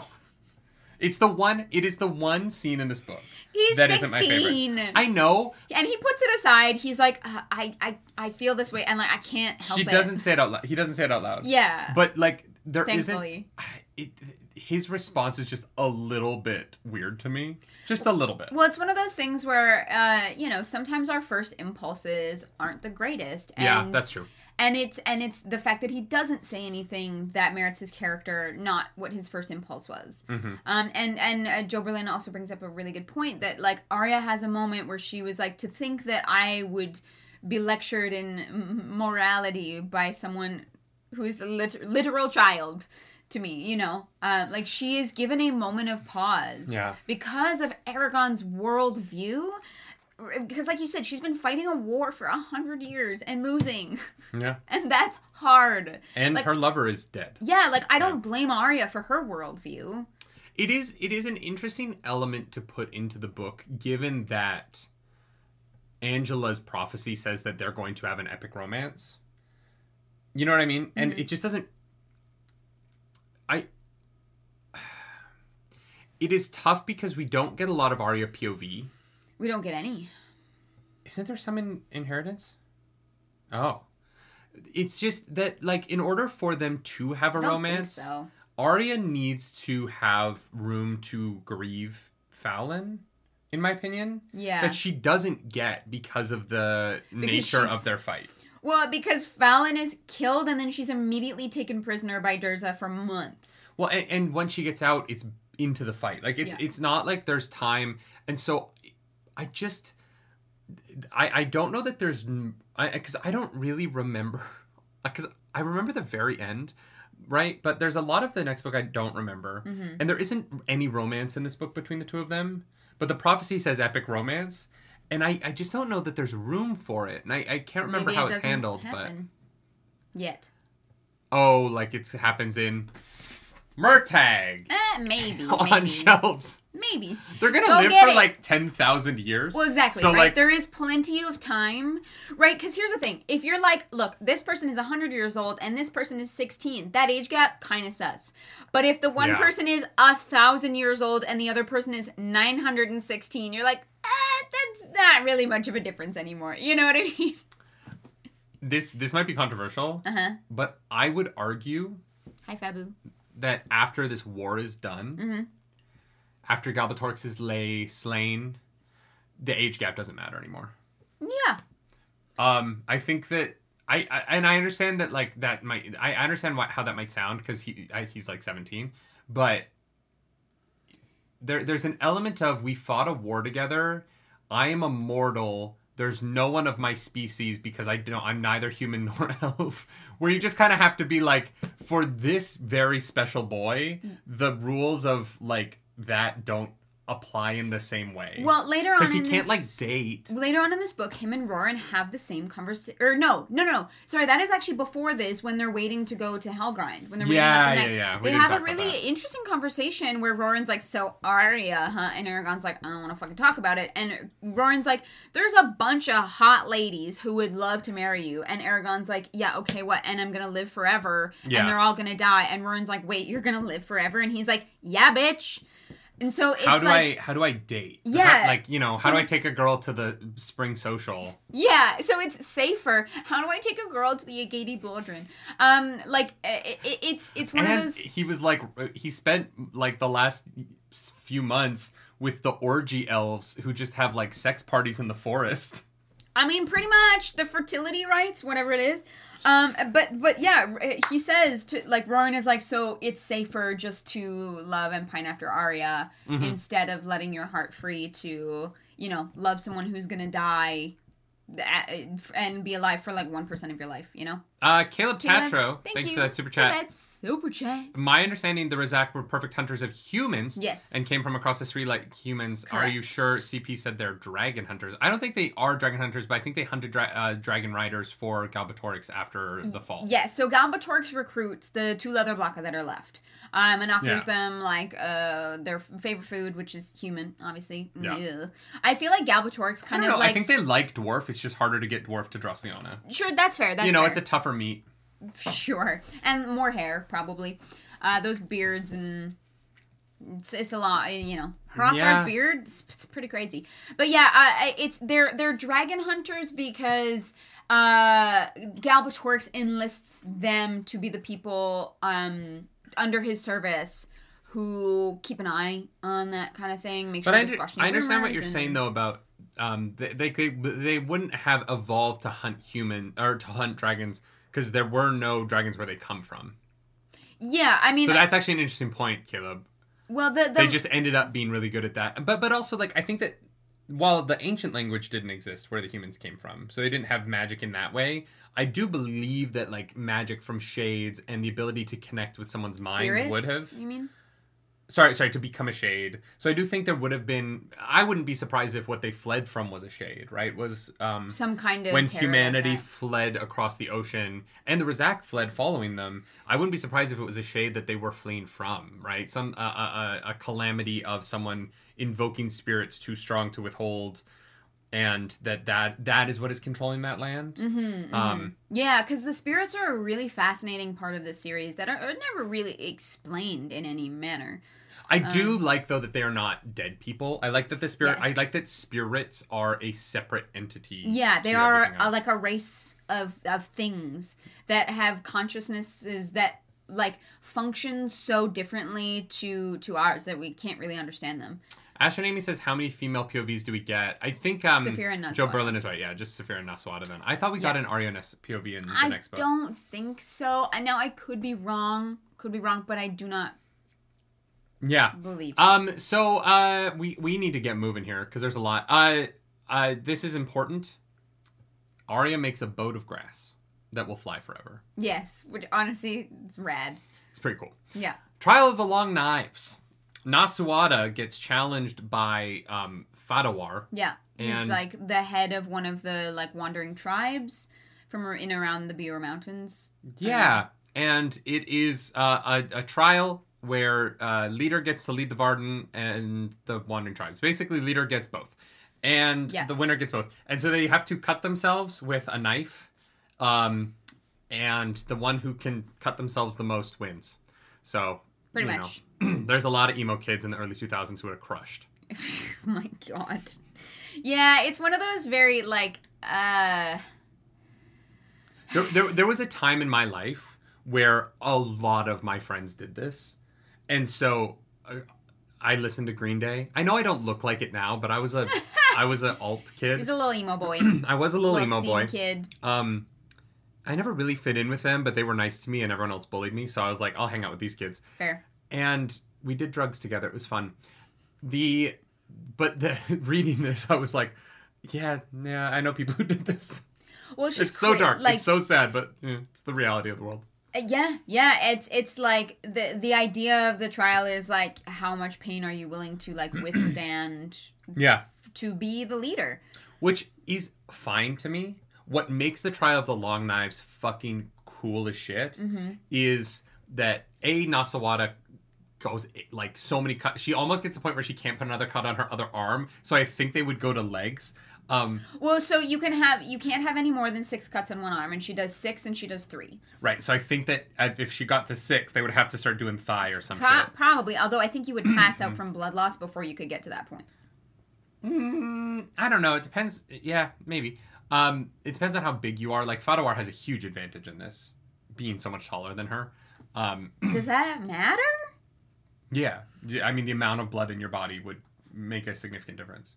But you're taller than me. Don't you just have more blood in your body? Yeah, and so if we're losing the same faster. amount of but if we're losing the same amount of blood from the same size cuts, I am going to last longer. But it's not like once you reach like 1 liter of blood, that number would be dependent on the size of you as well, because it's about the blood pressure in your veins. So like if you lost like 1.5 liters and I lost 1 liter, but I mean this is just rough math, but like that would equal out because of our size difference. But if you are cutting veins and you're not hitting an artery and we're losing blood at the same rate, then you're going to pass out first. Why? My threshold might be lower than yours is. What do you mean? Because I'm smaller. Yeah, but you'll have lost more blood. Percentage-wise to your body. No, I won't have lost more blood in percentage-wise to my body. Yes, you will. If you lose 1 liter and I lose 1 liter, you've lost more blood than I have. even though we've lost the same amount of blood. So unless Fadowar's wounds are bleeding more... No, I'm saying that because she's smaller, that the threshold for when you would pass out might be lower for me because it's about the pressure, like... I don't think it's about pressure, though. I don't know why you pass out because of blood loss, so I'm not a doctor. Hashtag not a doctor. I don't know. We're both probably wrong, but... Maybe he does have an advantage. I don't know enough about... He doesn't because he fucking loses. Fuck you, Fadawar. Well, yeah. I don't know enough about the human body dumbass. to know why that would be... Yeah. What makes this scene really work for me is Nasuwada's commitment to not getting them healed afterwards. Oh, right? yeah. Like, and Elva's prediction. If it prediction. was just this quick... And we'll get to that. If it was just a quick... We you did it, and then we're healed, and then it's over, and I have more power over the Varden now because I did the thing. I'd be like, oh, okay, she's got force of will. That's awesome. It is the fact that she lives with the consequences for so long into the book. For the rest of her life. And... Because she never heals the scars, right? Well, yeah, but scars are cool. Everybody knows scars are cool. Yeah. There's nothing wrong with having scars. Right? No, nothing wrong. It's more how society views them. Nah, scars are cool. People dig scars. I don't have any cool scars, except this one. But it's not even that cool. I just took a puck to the head like an idiot. God, I'm so Canadian. The commitment to not healing them, despite the situation that they're in, shows a greater force of will, in my opinion, than dealing with the pain of the fight, of the trial. Oh, yeah, absolutely. Yeah. Absolutely. And we do find out afterwards, Elva is like, yeah, I saw you lose. So I told you that you won so that you would win. Well, and we know that going into the trial, she's going, oh, I'm not going to lose because Elva says that I win. Yeah. Very fun. And I love that Elva's prophecies aren't true. Yeah, that what she says and that she can actually affect the outcome based on her own actions. Mm-hmm. She can actually change how things happen. So they get Aragorn and Saphira come back. They run into everybody and they're like, "Okay, this is what happened to us." And Roran's like, "This is what happened to me." Yeah. And then, oh wait, is Roran already out fighting at this point? No. Is that after the wedding? Yeah. Oh, okay. Yeah. Yeah. So they get back, and Roran is being sent out on a mission just before they're getting back. And Roran's like, "Can't wait until Aragorn's back." And Naswada's like, "Why?" And he's like, "I gotta marry Katrina." And she's like, "You want me to not send you on a mission so that you can get married?" And he's like, "Yeah, I impregnated her. Really important. I put a bun in the oven. Yeah. And if we don't get married real fast, her family, the whatever like familial connection she has left from Carvajal will all disown us. So please allow us to not lose everything." Yeah. And that's what I was like.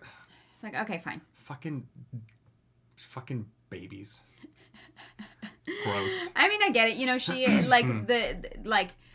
she has Roran's allegiance, but like showing a level of understanding is important. Fabamoose is trying to derail this stream. Dwayne Swab says the trial of the long knives was definitely a male ritual. So says Angela. Yeah, I mean, Angela is always right. So I don't know that I agree with that. I could very much see a woman who has gone through the pain of childbirth being like, "Hey, I've got an idea for how we can choose who's in charge. I'm gonna shove this up your asshole." We can see who can deal with pain the best. I don't think dealing with pain is a uniquely male trait, and I could see this is almost. But here's the thing: trial by combat is something that I think gives so much of an advantage to men. But I think the trial of the long knives, there is more fairness to it than most other ways we choose leaders or have in the past. Sure, yeah, I'll agree with you there. But I think that it is a very masculine idea that because you can withstand more pain, that makes you a good leader. When in reality, the skills required to be a good leader don't really have to do with pain endurance. It depends on, yeah, I somewhat agree with you. I think that there are times and places where leadership is less about being smart and more about just bringing people together. Because I don't think the trial has anything to do with pain endurance, actually. It is about proving to the people around you that you would give all of yourself for them, right? Sure, and that is definitely how people view it. Yeah. And I think that while I understand that the like machismo of winning feels very traditionally masculine, I think the idea of giving all of oneself to their community isn't. And so that's where I don't I think that Angela saying this about the trial of the Long Knives is her putting a perspective on it that I don't think she's fully looking at why this is the way that it is and what it means to this community. I obviously don't agree with it, right? I don't think it's a good idea. I think that if both of your good leaders die because they're trying to cut themselves to prove that they would cut themselves for you is very strange. Yeah. But I do think that the idea of being of service, it goes back to the Aes Sedai and Wheel of Time again, right? Like the Aes Sedai means servants of all. Yeah. And that's really what this trial is about becoming a giver. And that is a traditionally feminine role in most communities, right? The caretaker and the person who would, take that pain upon themselves for their community. And so I don't know. I think that while there is a masculine element to it, I think there's also a very feminine element to it. And I think that is why this is a great trial for a man and a woman to compete against one another in. Yeah. That I don't know that there's a significant advantage either way, right? Yeah. I've never seen, I don't know how to phrase this. I don't believe that there's an amount of pain that a man could feel that a woman couldn't. Yeah. And if giving birth is anything to go by, I'm right. Yeah. Have you seen those videos of men dealing with the cramping pains? Oh my God. Yeah, I know. Yeah. And so, I don't know. I think, Joe Berlin says, I think it is a good trial if dedication is the quality you look for in a leader. Yeah. Yeah. Yeah. It's like, it is one of those things that feels very, like, archaic in a sense. But it is more interesting than just, like, a fucking arm wrestle. You know what I mean? Like, it is infinitely more interesting because we can have these conversations about what that actually means for someone to compete in and to do to themselves. Yeah. Blige Monkey says gingers have a higher pain tolerance, I do believe. This brings up a funny story. I'm going to bring up... So we were at a doctor's office last week to talk about a consultation for Clarus. And the doctor was asking these probing questions because there was maybe a surgery involved. It's not a big deal. It's not happening. Don't worry, chat. There's literally nothing. But we're sitting there and he's asking these questions. And I was like, about whether you've been under general anesthesia or has anyone in your family ever been under general anesthesia? And like a light bulb went off in my head and I was like, oh, she's not a real ginger. And he was like, good to know. Yeah. He was trying to figure out if you were a ginger or not. And I thought it was so funny. I did not realize that's... Yeah. Yeah, because gingers are... It's like... They're more likely to have the anesthesia not work properly? No, it's that they're... they process it faster. Oh, that's what it is. And so they're more likely to wake up earlier than you expect. Right. By like 15%. It's like a significant margin. And so I was wondering what his questions were getting at. Yeah. And then as soon as I looked at your hair and I was like, oh wait, he's trying to figure out if... Yeah. And I was like, I don't get, no. It was very funny. Yeah. Anyway, let's keep going. Roran wants to get marriaged. Yes. And then the elves arrive. Yeah. From his Lanzaris. We got Bloodgarm and his, contingency of elves. How do you feel about the Bloodgarm thing? What do you mean? Aragon and Roran both have a moment of being like, oh, women are after him because he puts off pheromones magically that attract women. But we never see him act upon it in any weird way. No, he never does. And I don't know, I wonder if it is intentional or if it's just like almost byproduct of his, a side effect. Like I wonder if he even really notices, and I don't remember. Yeah. Because I don't know if it comes up. I don't think it comes up in Inheritance. It doesn't come up again in this book other than Aragon being like, well, that's not fair to women. And I was like, yeah, that's true. Yeah. It's like Sex Panther. It works 90% of the time. All the time. Yeah, sure. Yeah, it is one of those, like, strange things where, it very well could be unintentional, I think, just based off of, like, the animalistic quality to the shape that he has chosen. But I don't know. I honestly am not sure.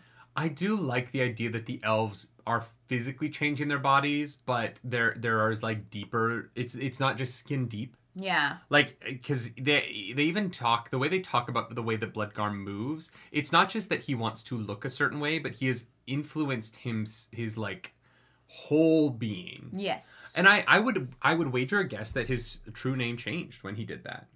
It's such a deep... Or his body now matches what his true name was. Oh, yeah. Right. And if he does decide to become a mer person... a fish. Then his true name would change it before he makes that physical change, right? Yeah. Interesting. Yeah. So Aragon and Arya get back, and it's time to get married, and just in time for marriage...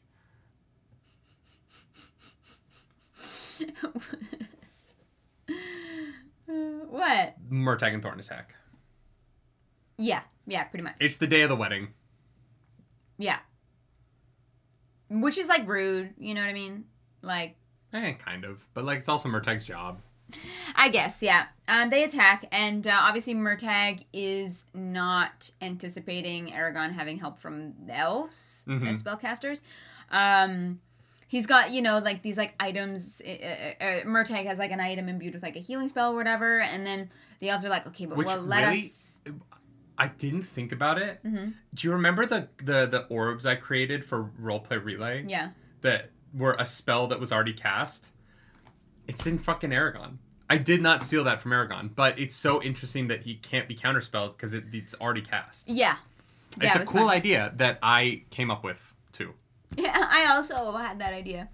I love that art. Can't really come up with anything original anymore. I know, and I was like, I thought that the orbs that that you can't counterspell because the spell's already been cast, but you could dispel the magic of them. I thought I was so fucking smart, and then I was reading this fucking book, and I was like, wait, Christopher Paolini and I had the same fucking idea, but I know I read this book 15 years ago, so there is a chance that it was just in the back there. And so, you know what, Christopher Paolini, we're going to take joint custody, and I don't want to hear from your lawyer, okay? If you have a problem, we can talk directly. Just call me. Yeah. You have my phone number. You don't have my phone number. Yet. I'll give it to you on Thursday. Yeah. Yeah. I mean... Maybe, okay, generous read. Maybe Murtagh wasn't attacking the wedding. Maybe Murtagh was trying to come to his cousin's wedding, and they misinterpreted him being there. He didn't technically get an invite. He kind of invited himself. But maybe he was just coming to the wedding. Sure, yeah. That's definitely it. He's like, I really want to be at the wedding. He's never been to a wedding before, except the weddings of his enemies. And he was just... I think that he was sad to be left out. Yeah. He just really wanted an invitation. He polished the shit out of Thorn that day. Like, Thorn was gleaming. Gleaming! He was a gleamman. Yeah. He sang about the heroes of the Horn. Mm-hmm. All 13 of them. Yeah. They have a good fight.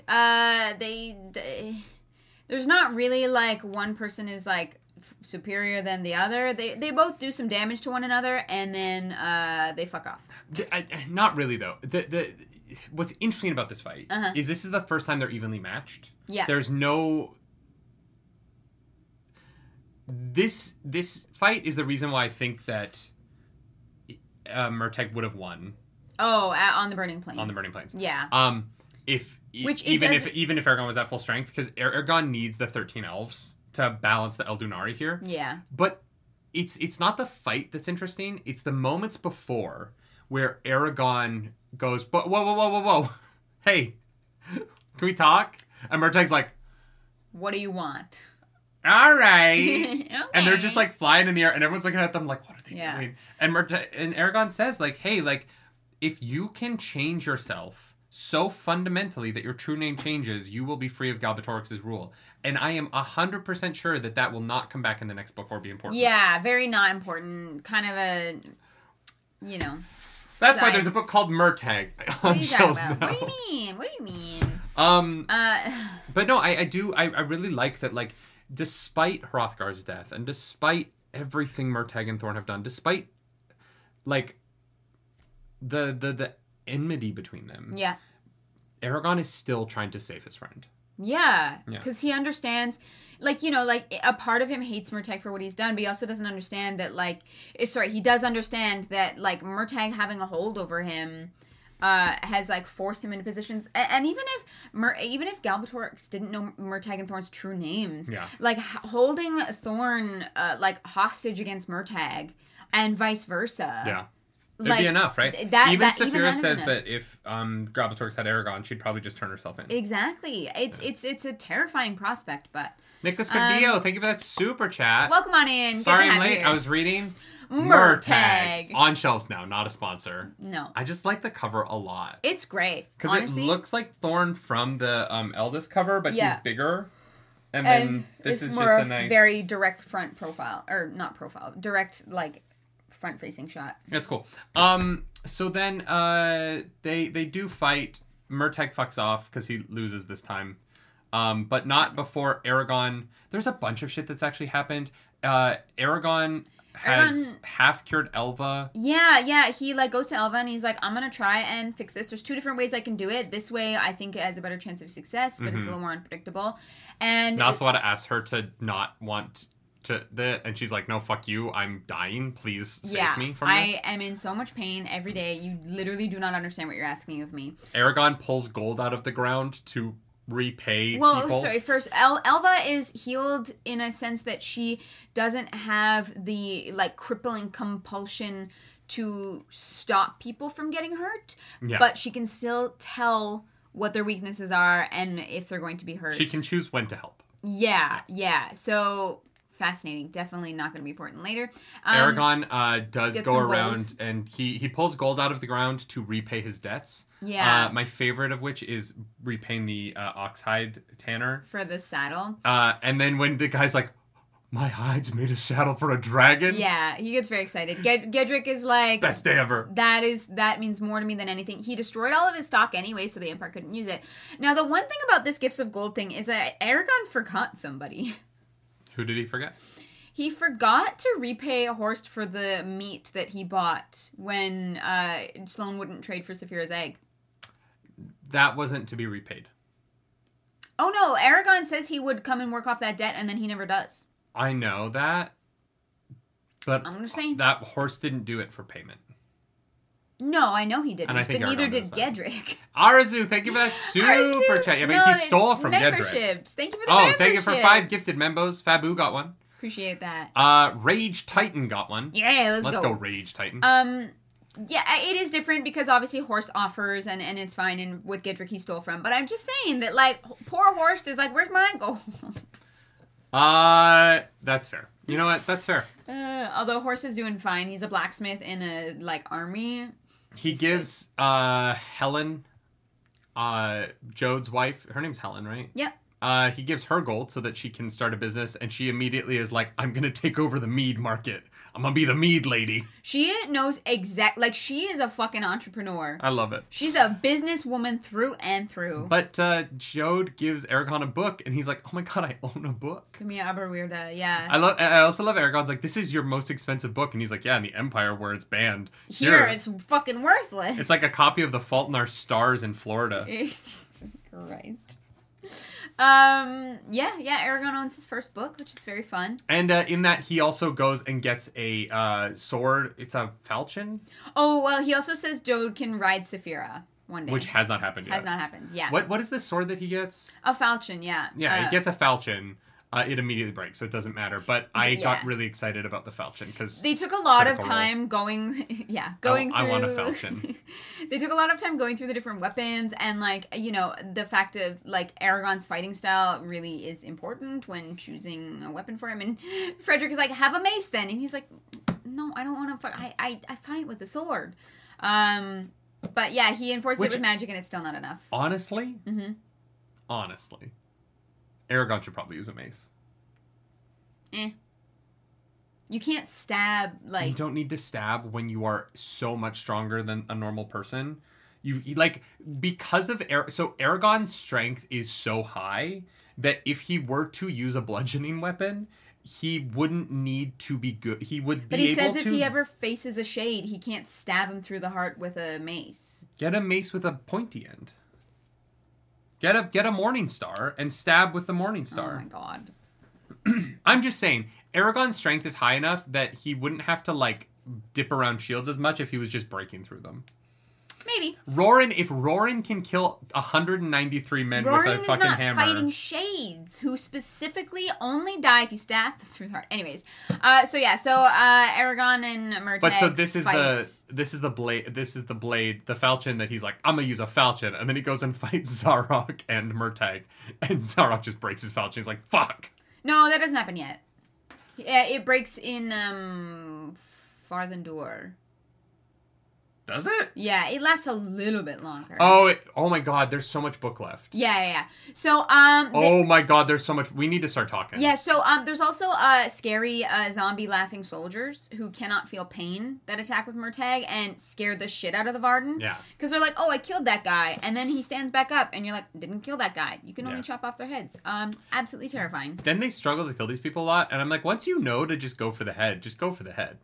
It's like zombie movies where they know to go for the head, and then in Act 3, they're still shooting people in the chest. And I'm like, guys, what are we doing? Yeah. They're like, oh, they're so much harder to kill. I'm like, not really. Yeah. You have magic, and you're like, sometimes in the writing of the book, I'm like, Aragon, you're so fast compared to a human. Yeah. That this should not be hard. What shouldn't be hard? Anything. Fighting them not feeling pain should not be hard for you. Aragon doesn't fight those guys. Not even once, I don't think.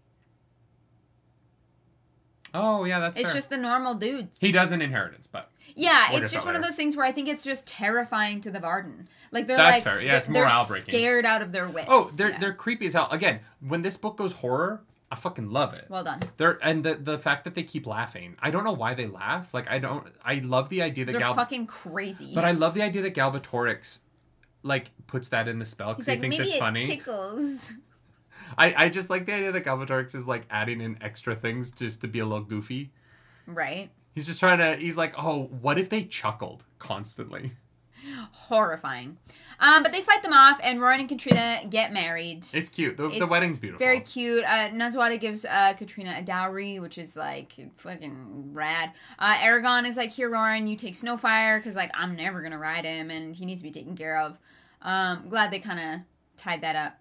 And, yeah, they have a cute little party. It's a good time. Yeah, so Aragon, this is where everybody kind of splits up again. Aragon goes to help Auric become king, and Roran starts being tested for leadership. Yeah, he goes to become like a soldier under someone else's command to help what is the city? Fucking, I don't know. He's gonna go serve under Redbeard.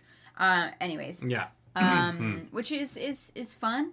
He befriends Karn, fun spellcaster who does not make it out of this book alive. Who eats the most disgusting shit. Yeah. Wait, doesn't make it out of this book alive.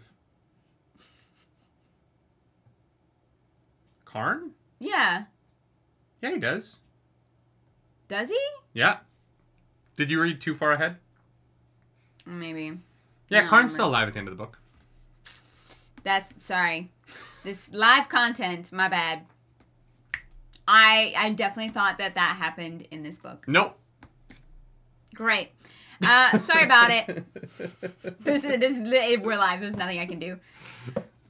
You're welcome. Sorry. If I spoiled it for you, I do apologize. That's my bad. You're doing great, babe. Doing great. You know what? It's yeah. This series is too intertwined in your head. I know. That's the thing is, like, it is a whole entity that I do, sometimes find it hard to parse what happens. Yes, I killed Karn. Roran's first mission goes really well. He kills 4 soldiers while they're raiding the supply convoy for Galbatorix's army. Mm-hmm. And Martin Redbeard's like, you're good dude. Well done. 10 out of 10. Aragon goes to the dwarves. there's a lot that happens, but we don't need to talk about all of it. We can burn through the dwarf stuff pretty fast. We meet There's Havedra, some cool which is shit. nice. Yeah. Havedra's really cool. Yeah. They go to the Forests of Stone. Yeah, that's sick. Which is so funny because they're like young dwarves have to carve out trees as punishment to like make them more patient. We also Aragorn did run with Nargothrond there, and they do have like some moments of understanding. Aragorn comes to the understanding that he can eat meat sometimes. Yes. If necessary. Yes. When he needs to. Nargothrond's great. I fucking love him. I would love character. a Nargothrond book. I would love that sequel. We'll ask for it. Just like, but like it's just like Nargothrond. There's no fighting. It is just him trying to impress women with his horns. Oh my god. Nargothrond needs a mate. Yeah. That's the title of the book. Yeah. Yeah. So we get these really cool, like the trees, the forest is really cool. Yeah, Oric is like, do I have your support, Aragorn? And Aragorn's like, well, I have to keep the Varden in mind. And Oric's like, trust me, if it doesn't look like I'm going to win, just put your support behind me because whoever I then support, if I have to, will also have your support and it'll be fine. He's meaner than that. He kind of gives it to Aragorn where he's like, you don't fucking trust me? Do you think I'm dumb? Yeah, honestly though. And do you think I'm dumb? Hey Aragorn, how about you do your fucking job as a member of my clan? And I'll do with the politics. And I'll do the dwarf politics stuff because I was raised in that court. Maybe don't try and tell me how this works because you've literally never been to a clan meeting. And Aragorn's like, fair. You know what? Actually, I haven't. Yeah, you're right. I've never been to a meeting. I didn't. I the word meeting doesn't mean anything in Carvel Hall. We just all go to the bar at the end of the day. Exactly. Yeah. So they head back to Trondheim, and there's a lot of deliberations. We meet the other prospective kings. I just don't remember we meet the any other of their names. Grimesworth. Nato is the one. Nato is the one who's like his biggest competition. Ralph Nader. Nato. Ralph Nader is in the competition. That is hilarious. I have no if idea you who follow that is. American politics from 23 years ago. Oh, okay. Ralph Nader was don't worry about it. It's a American election. There's one lady who finds Aragorn really hot and is like giving him a lot of like side eye. She's also running. She is also running. She doesn't have a lot of support except from like the one other lady. But she casts the final vote. Yeah. During the voting process, Aswelden Rock Anuin. I was mid reading it. You took that from me. I'm so sorry. No, I'd say go for it. The whole thing. Just say it real fast. It'll roll off the tongue. Real fast? I don't know. Aswelden Rakanuin. Yeah, great. Fuck yeah. Dyslexia! Fuck yeah! Gonna say the words wrong every fucking day now. Oh, you crushed it. Well done. So Aswelden Rakanwin, they try and attack Aragorn. Yeah, and we find out that if you break those flameless lanterns that the dwarves use to light the paths, they explode. They are bombs. Yeah. The dwarf city is full lined of bombs. with bombs. Yeah. Don't hit it. Yeah. Here's the thing. Here's what's insane about that. I don't think if you like knocked it or hit it or whatever, they don't just explode. Those daggers were magical, and I think that the daggers break the enchantments on it. Lanterns, they don't just like break willy-nilly. So like, what if there's a landslide or like a tunnel collapse? Does the Again, tunnel there's not collapse magic. and then the lanterns just No, I think that causing more of them to explode? No, I don't think that they are triggered by pressure. I think that it was the magic daggers that cut through the magic that was keeping the heat and light informed. Okay. So unless you deliberately break them with magic, I do not think that they explode. Interesting. Okay. From my understanding of how they work. Anyways. I'm just thinking like a landslide, if they're tumbling otherwise- over and over, those wards might get depleted over time, and I don't know. It's not a ward though. It's like literally taking it's like cutting through like a wire that is the enchantment. Like you have to you can only do it with magic is what I assume, but I love that people are explaining Ralph Nader in the chat now. I don't know who that is, but sure. I that's appreciate so funny. it. So they do get attacked Aragorn does get attacked in the tunnels. We don't know right away that it's a Aswelden Rakanuin, but we're pretty sure pretty immediately because they're like, oh, these are they're daggers. Oric follows the trail, figures out that it was them. It was them, and they banish the entire clan of Aswelden Rakanuin until they decide to choose a new Grimesworth. But they don't banish them. What I love about Oric's plan here, to become king. They just is ignore that them. He's like, we're not going to do anything. We're just going to pretend you don't exist. Ignore you. You can't start a war because we're pretending you don't exist. That would be unreasonable. And everyone is like, yeah. Yeah.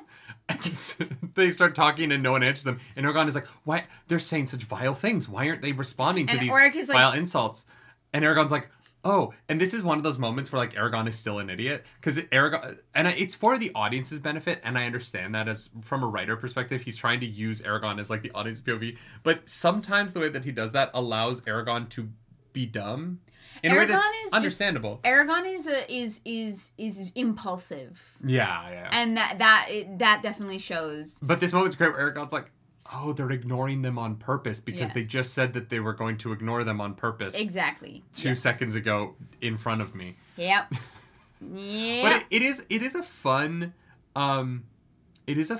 little way to deal with the conflict, right? Like it really shows Oric's creativity in problem solving. Yes. And I think what makes him a good king, right? Yeah. Like the books justify his ascension to kingdom with the way that he handles the situation in front of him that we get to see. Yeah. It's not just off-page stuff. Mm-hmm. It is rather... And look, Aragorn has less agency in this section of the book. It is his POV, but he's not the main character of this part of the narrative. Oric is. Yeah. And it is important for the audience to understand that just because Oric is Hrothgar's son, he is actually worthy of this title on his own. Yeah. And I thought that this sequence did a really good job of selling to me that Oric deserved to win the vote. Absolutely. Not just that he should win the vote because he has Aragorn support, which I think is like cheap, or that he's Hrothgar's son, which I'm not a monarchist.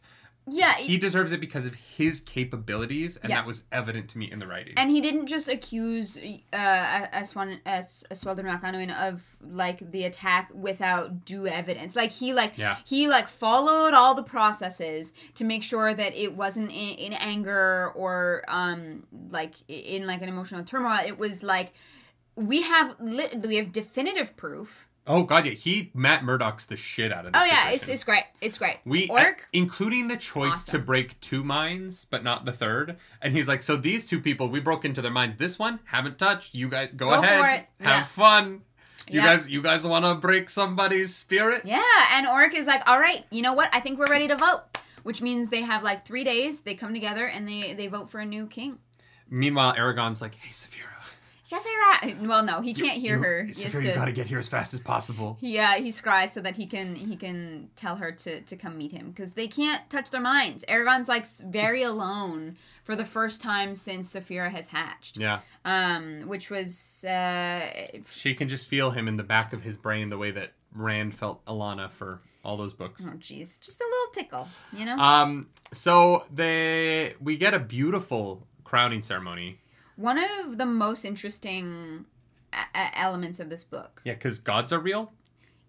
Or as close to as... The literal god of the dwarves comes in and is like, Oric, my bro, you can be king, dude. Puts a little crown on his head, boops him on the And then Aragorn is like, was that God? And Oric's like, who knows? Might be. Probably. Yeah. Some dwarves have... Because it's not a spell that like automatically does that. Because like there have been 2 kings... Or a king and a queen who did not get permission, but they were king and queen anyway. I don't know. They just weren't king and queen for very long. Here's the thing. I don't know if what's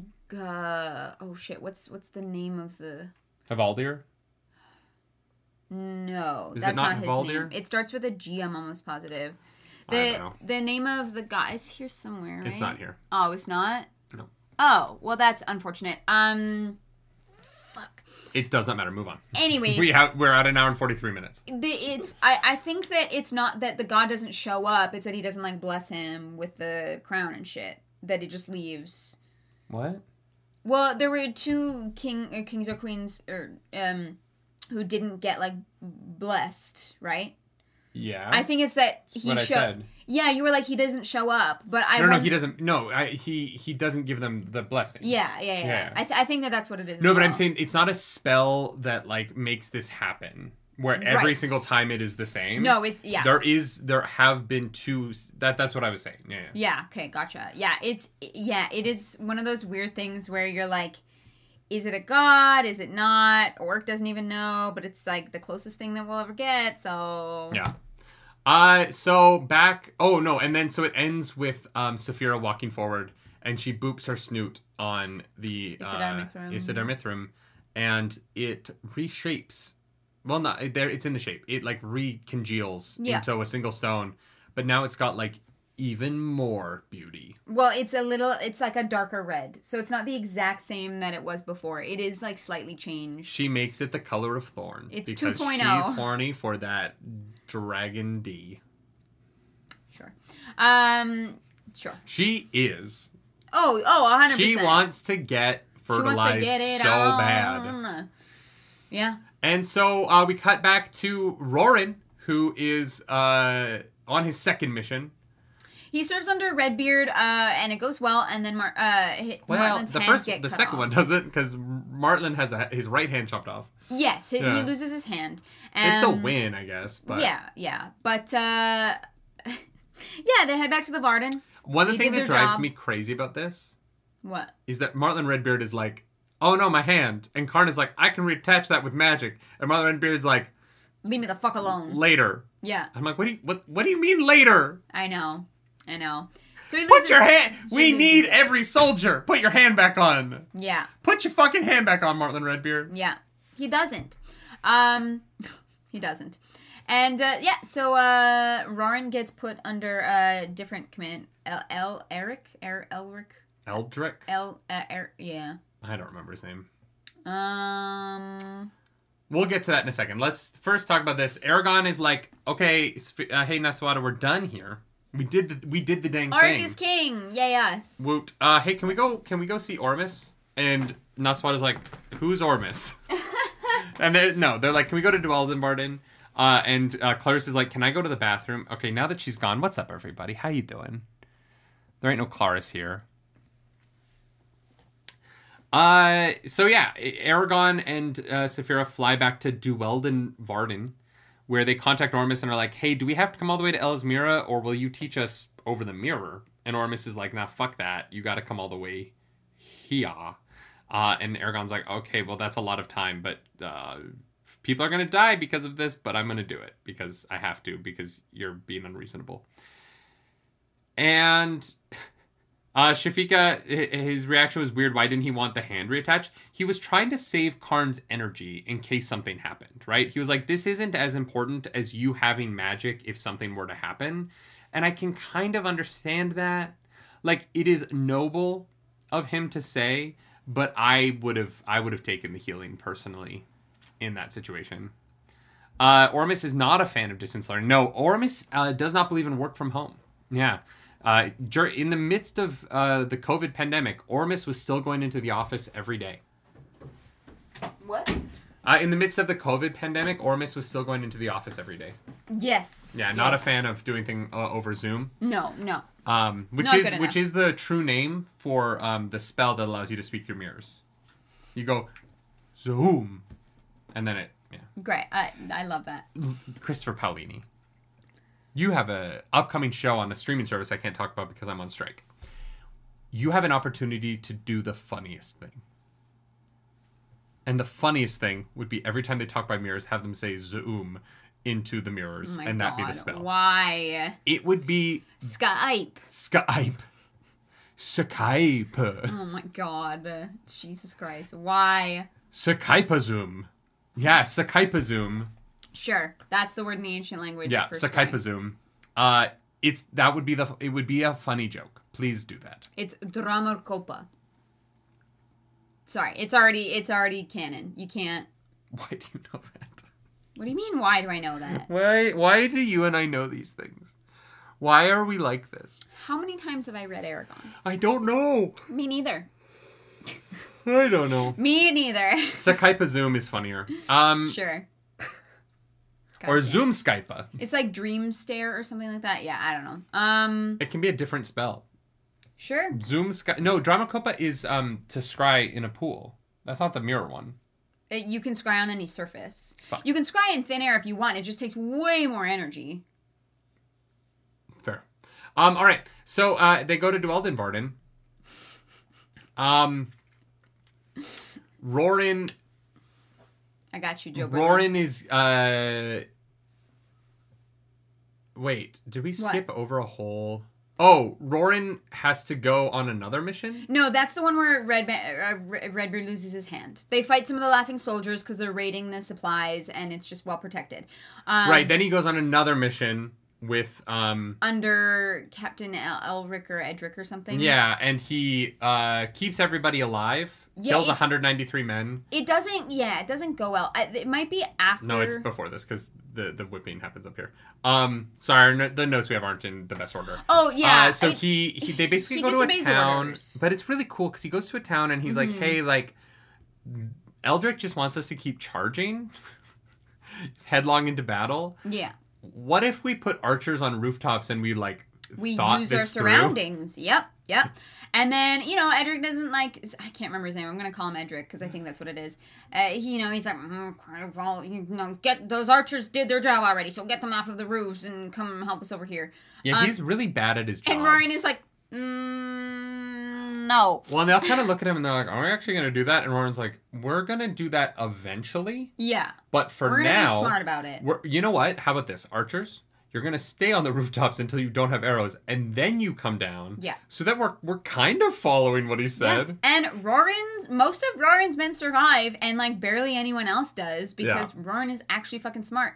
But because he disobeyed direct orders, Naswada has to punish him, because that is how military structure works. So she gives him the option of death. 30 lashes and he can leave, or 50 lashes and he can stay with the Varden. Yep. And he's like, well, 50 isn't that many more than 30, even though it's almost double. And so he gets whipped. He gets whipped. And that sucks. Yep. And then the next morning he wakes up and Katrina is taking care of his back. And Naswada comes in and is like, hey, I need you to get on a horse. And Katrina's like, the fuck you do? And Roran's like, no, it's fine. I'm heal good. him. They heal him a little bit. They heal him more than they usually would, but not fully. Yeah. So that he can ride back into battle, but this time he's in charge. And Katrina's like, what is this kangaroo court? Your Honor! Yep. My husband just woke up. Yeah. And Katrina also tells Roran that, she'll stay by his side as long as she can, but as soon as their baby is born, that she's taking it to safety. Yeah, fair. Right? Yeah. She's like, I want to be with you more than anything, but the baby needs is more than what I want. The road isn't the place for a baby. In the middle of a battle is not. Katrina and Elaine should stay in Serta. Yeah. Elaine going with them, to me, she's 9 months pregnant, riding a horse in an army that's kicking up dust and all sorts of dung and shit. But she refuses to have anyone other than Gertrude. Oh, I get that. Gertrude can also stay in Serta with her. I mean, they need a healer. They have magic healers. Yeah, they only have 7. I know. It's not a great place for a 9-month pregnant woman to be. 100%. Yeah. Which proves out. But it's fine. Yeah. So they do ride into battle again. This time with Urgles. Yeah. They win easily. Well, because there was a man in the Varden who was sentenced to death because he killed Urgles around their campfire. There's so much in this book. It's so hard to talk about this in 3 hours. I know. But Naswada is trying to piece together a trust between the two races because she needs them to be able to work together, and she thinks Roran is the right person for the job. Yes. So they go beat up on some Empire people. Yeah, they go fuck them up, and when Roran turns around, there are some Urgles who are torturing men. Yes. And so Roran is like, stop that. Kill them, and then what the fuck is his name? Yarbog. Yarbog is like, nah, fuck that. I want to torture humans, and Roran's like, well, no. Well, he doesn't say I want to torture humans. Yes, he does. He says I want to make them wiggle with the tip of my blade. Yeah, and Roran is like, well, that you is wouldn't torture, and he wants to do that. Okay, I just mean the humans part, because Roran is like, well, you wouldn't do that to people of your own race, and Yarbog is like, I mean, yeah. When we die, we want a chance to prove that. Sure, if they were also fighting Urgles, he would also want to torture them, but they are only fighting humans. Yeah. Until the end of the series. I'm just saying that it's not specifically directed towards the humans right now. It is a thing that the Urgles believe. like, if you're defeated, you have, like, one more chance to die honorably if you can withstand pain and torture, which is fucked up. The Urgals got some fucked up things. Mm-hmm. I think it is an important distinction. I don't think it is here, because I think that the Urgals do it to each other for a different reason than Yarbog is enjoying doing it to the humans. And Why do you think that? Because I think that Yarbog enjoys the fact that humans do not withstand torture the same way, because culturally they don't have a reason to. And I think that he respects an Urgal when he does it, and I think that it is for personal pleasure when he does it to a human. Maybe. I think they are fundamentally different from his point of view. I think you can totally read it that way, but I don't think that is, like, explicit in the material. And so... Nicholas Cardio says, shout out to the flying ship made out of grass that appears to people. Yeah, it does appear to Roran and Katrina, which is so funny. Oh, that's fucking weird. I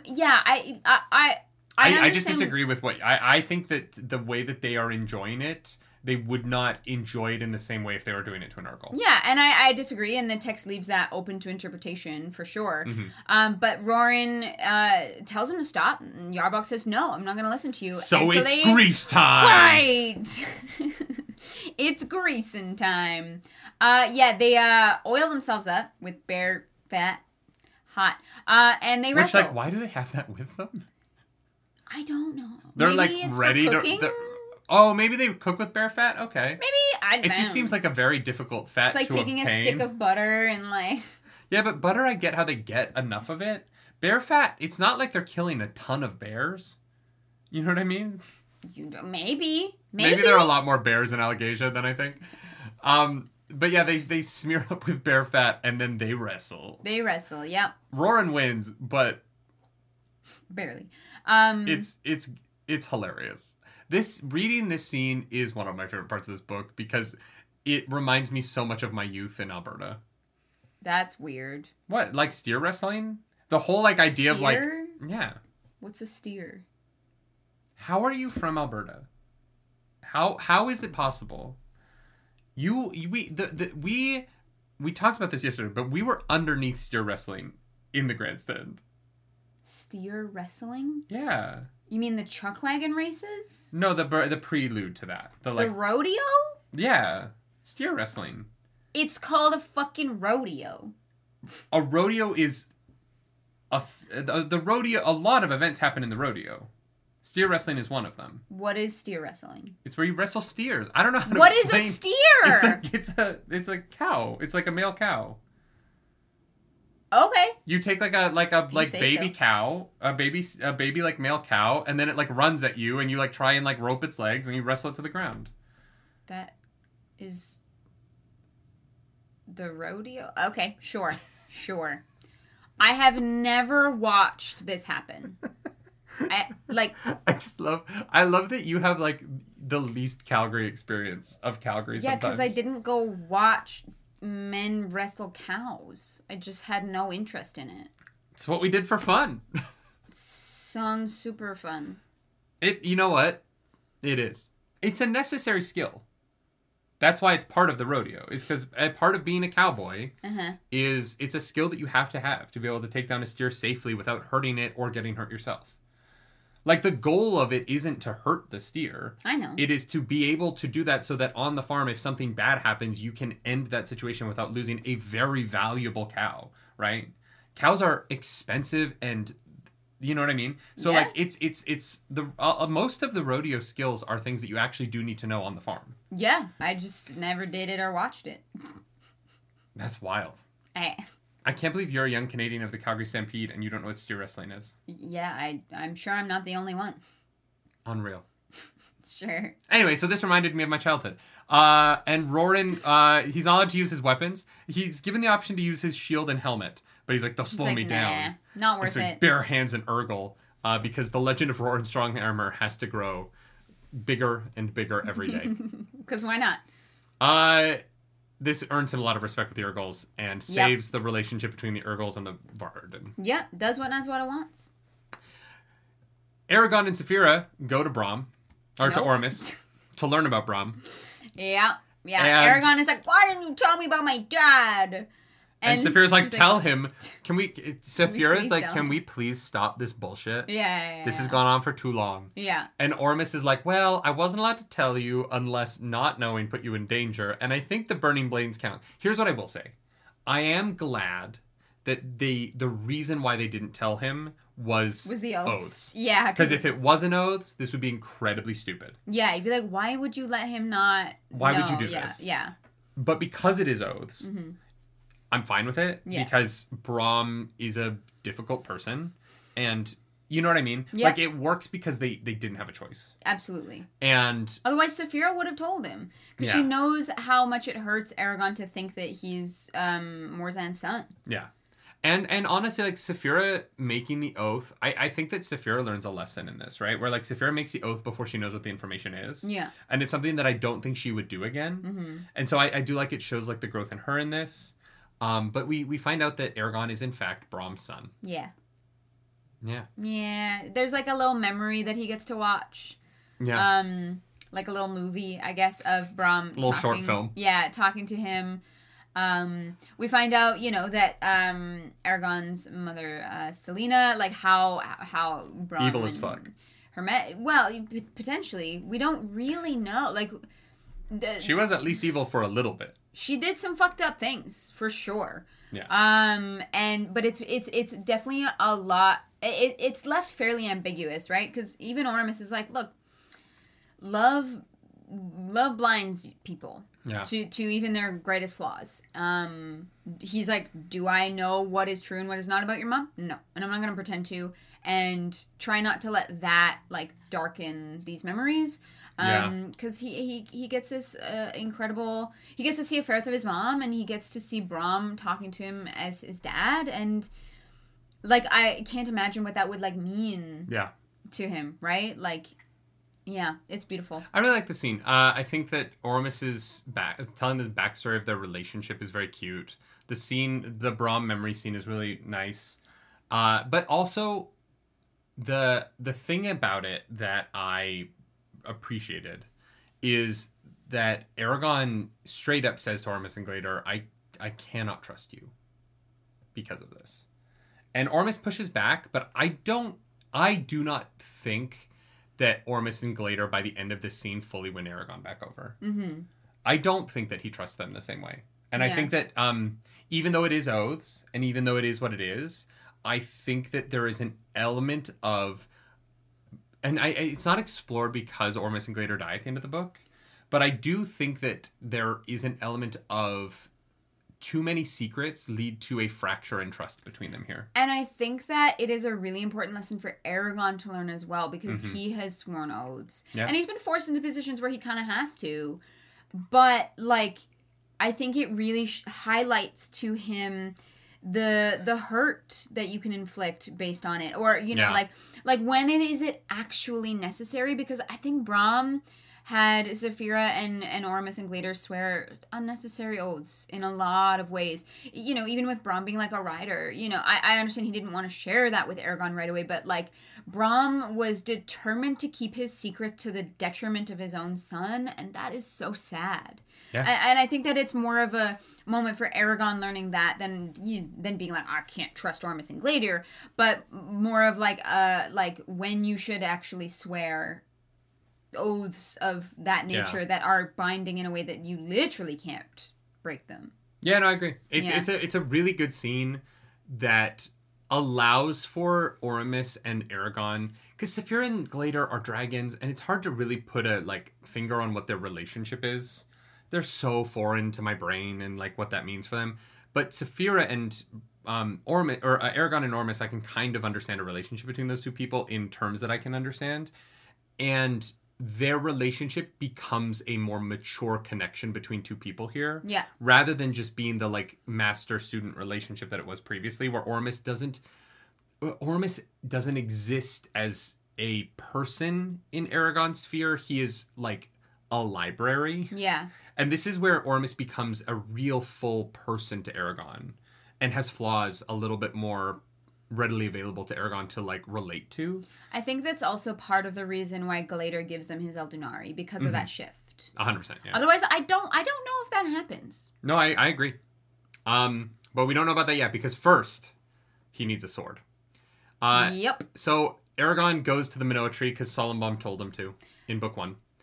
And he's like, hey, I need a sword. And the tree's like, well, he knows he needs bright steel. He goes to Runan, and Runan is like, yeah, man, even if I could make a sword, I don't have the material for it. And Aragorn is like, okay, bet. So he goes to the Minoa tree, and they, like, attack it. Well, yeah, they try talking to it. Well, no, they sit there for a while, and then Saphira gets bored and is like, nah, fuck this. And she starts lighting the tree on fire. How dare someone ignore a dragon? And so she slices up the tree and burns and all of the elves run over, and they're like, what are you doing? Yeah, and the Minoa tree, it literally attacks them and is like, what are your names so I know who's gonna die? And they're like, okay, but wait, we're like the last hope for Algasia. So if you got some bright steel, like, now would be the time to let us know. And the Minoa tree's like, yeah, I got some, but I'm gonna have to get something in return. And Aragorn's like, yeah, whatever you want. And then the Minoa tree gives him the steel and doesn't respond to them again. Do you think he just, like, can't get boners from now on? Well, Aragorn feels a twinge of discomfort in his lower belly. Maybe. Wait. Maybe the Minoa tree took his gallbladder.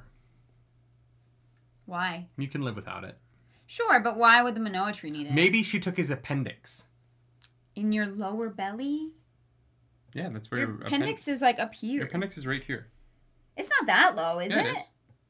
I always thought it was, like, under, like near your waist. That's my waist. My finger is I thought, on like, my waist. Lower belly I get that I have more belly than you, but my finger is on my waistline. Really? Yeah. Because I think your waist would be here. So then I'm pointing at my lower belly. But your appendix is right here.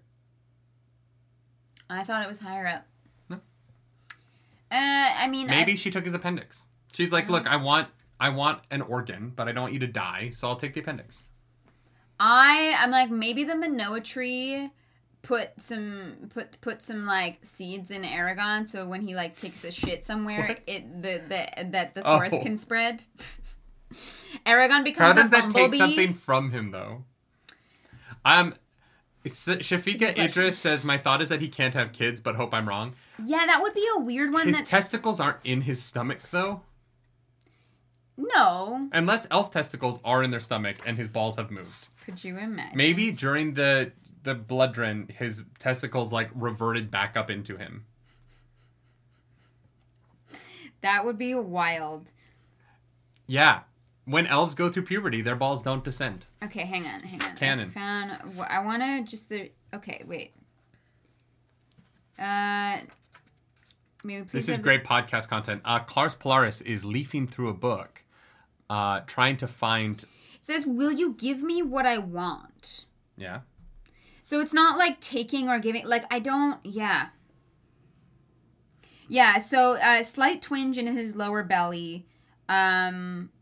And she says, will you give me what I want? But we don't know what the Minoa tree wants. No. We're going to ask Pauline on Thursday. Or maybe like, the answer is in Murtag. Yeah. This is on shelves now, not a sponsor. We're not being paid to show this off. I'm just excited about it. We just love it. It's been a long time. It's been 12 years since there was a book in this series. And look, it's thick. There's stuff that happens in it. Boy. Listen to that book sound. You can knock somebody out with that. Woo! Yeah, I'm super curious what it is. I think it'll be answered like... I think it was his appendix or his gallbladder or both. Maybe half of his liver. Maybe the Minoa tree turned into a tree because it was an alcoholic. No, we know why the tree is the tree. Okay, but that's the story of why the tree is the tree. But maybe the truth is that story was hiding the fact that the tree was an alcoholic and needed a liver transplant, and so it turned into a tree until it could get a liver, and now it has a working liver, and so it can turn back into an elf. Why didn't it just ask any of the elves around it for a liver transplant? Maybe you can't liver transplant an elf. You need a human-elf hybrid. Why? Because elves... Because it was before the bonding of the dragons and the elves. Oh, wait. Maybe elves can't regrow their livers the way humans can. And so you can't take half an elf's liver because the elf will die. But because Aragorn is half human, his liver will regrow. And so you can take half of his liver. Sure. Aragorn just needs to not drink alcohol for 6 months. I'm just saying it's possible. Sure. It's possible. Sure. So anyway, they have the bright steel. And so we get maybe my favorite moment in the series. I know the Orangi Blood Garden. A Gady Bloodrun. Orangi. A Gay Time in the Blood Garden is Clarus's favorite. But this is maybe my favorite scene in the series, which is Runan and Runan, like, Patrick Swayze ghosts Aragon into making a sword. Yes. And I really hope that when they do it for the TV show, it is as, like, intimate and sensual as Ghost. And I hope that they play over, like, the making of the sword, like, oh, my love, Jesus Christ. my darling, I've hungered for your touch Jesus. along. DMCA. About to get taken down. Time. Yeah. And he's just making a sword. He's like swinging. He's all sweaty and shirtless, and he's swinging a hammer.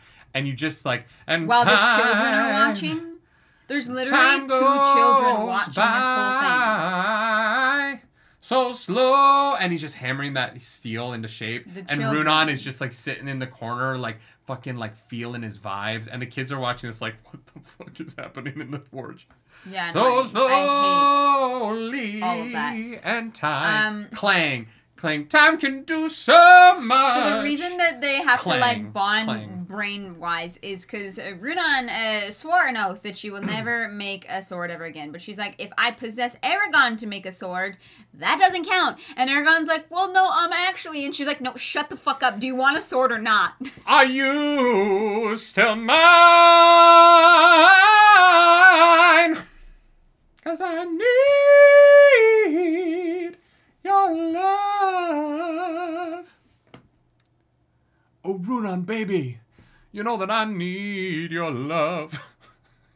You not enjoying me today? I'm just waiting for you to finish. I thought I was being entertaining, and now I feel like I wasn't. I'm just giving you shit. You sang that beautifully. Wow, I feel very disrespected.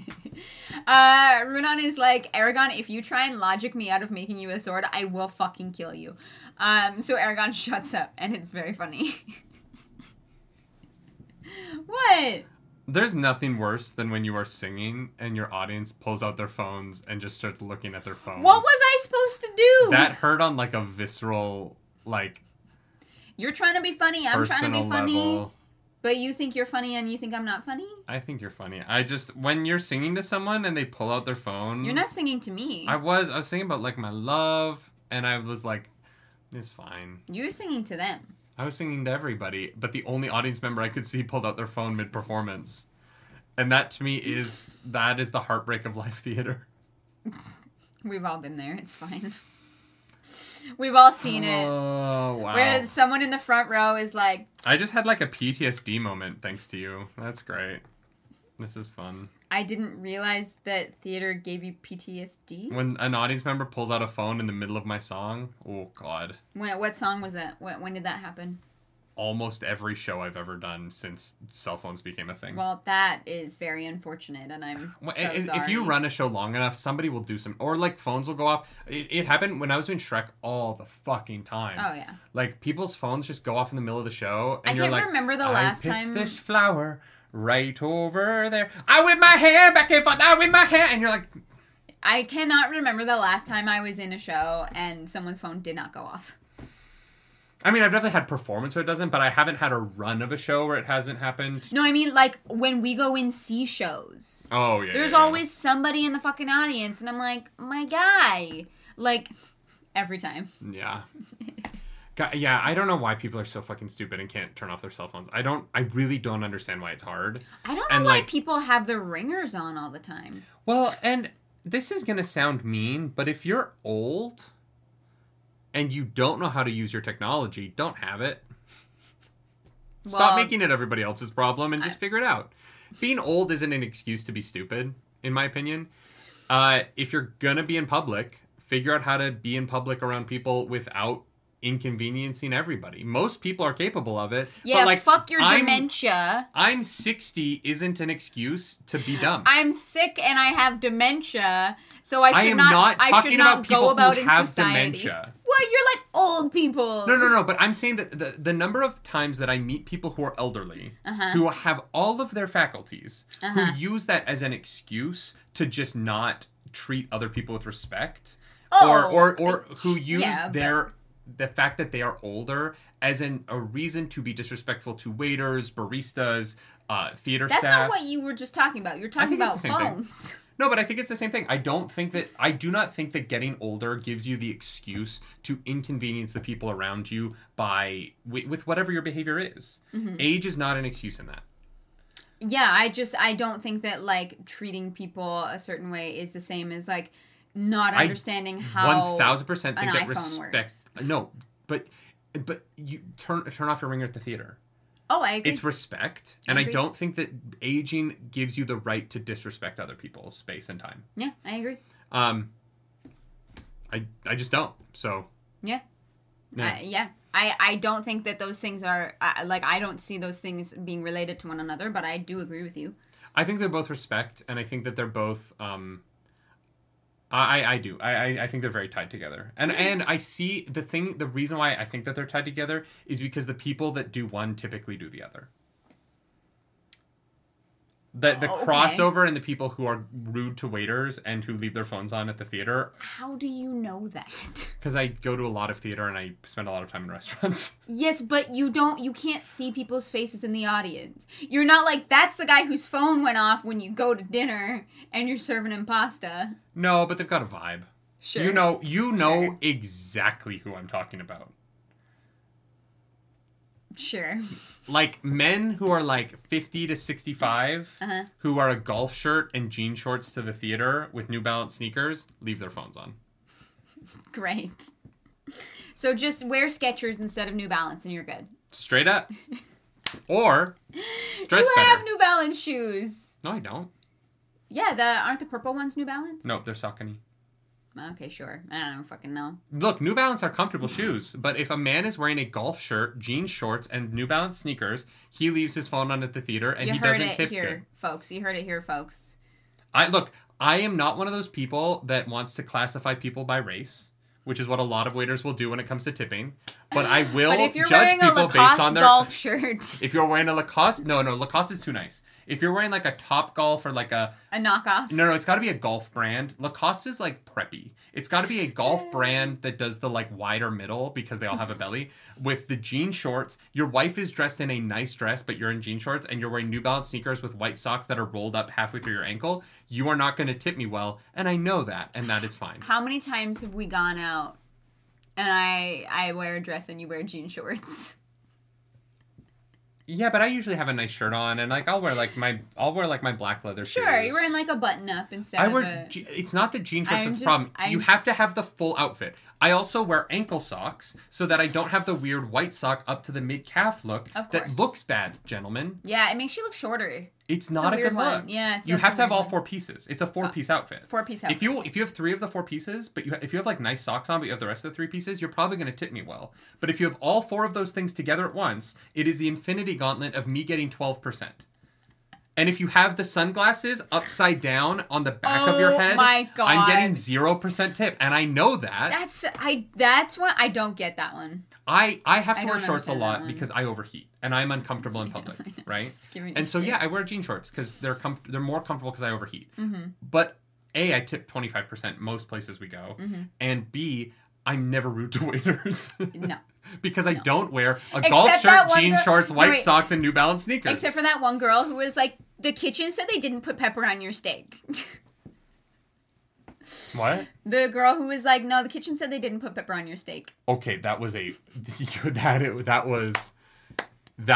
once in a lifetime experience. Oh, I know. Trust me, I was there and I was present for it. Looking at the woman going, this is black pepper, yes? And she goes, yes.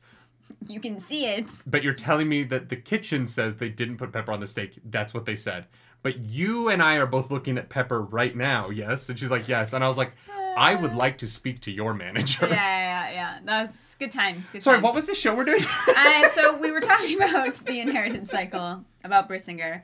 That might be the weirdest tangent we've ever gone on.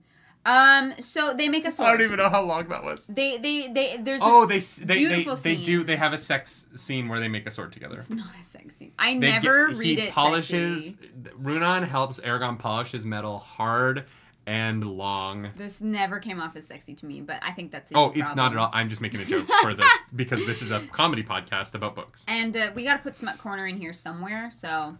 You know, the, 10,000-year-old elf and the 16-year-old boy for Smut Corner really just... Who do you think is older, Angela or Runan? That's a tough question, right? Runan. Only because Runan remembers the time before the elves were bonded to the dragons. Is Angela not? I don't know. Angela is more of a question mark. We at least get an idea of Runan's age. I do not know how old Angela is. Nick Walker says, I had headphones in the voting booth and the person next to me definitely heard singing. I love that. Thank you for voting. I love that in a way I made it into a voting booth today. You did. It is the one thing about not living in the States anymore. Yeah. Classic nerdy ageism. It's not ageism. I will not judge you for being old. I just will not give you a pass on treating people with kindness because you are old. Yeah. I love old people. Mm-hmm. That sounds like I have black friends excuse.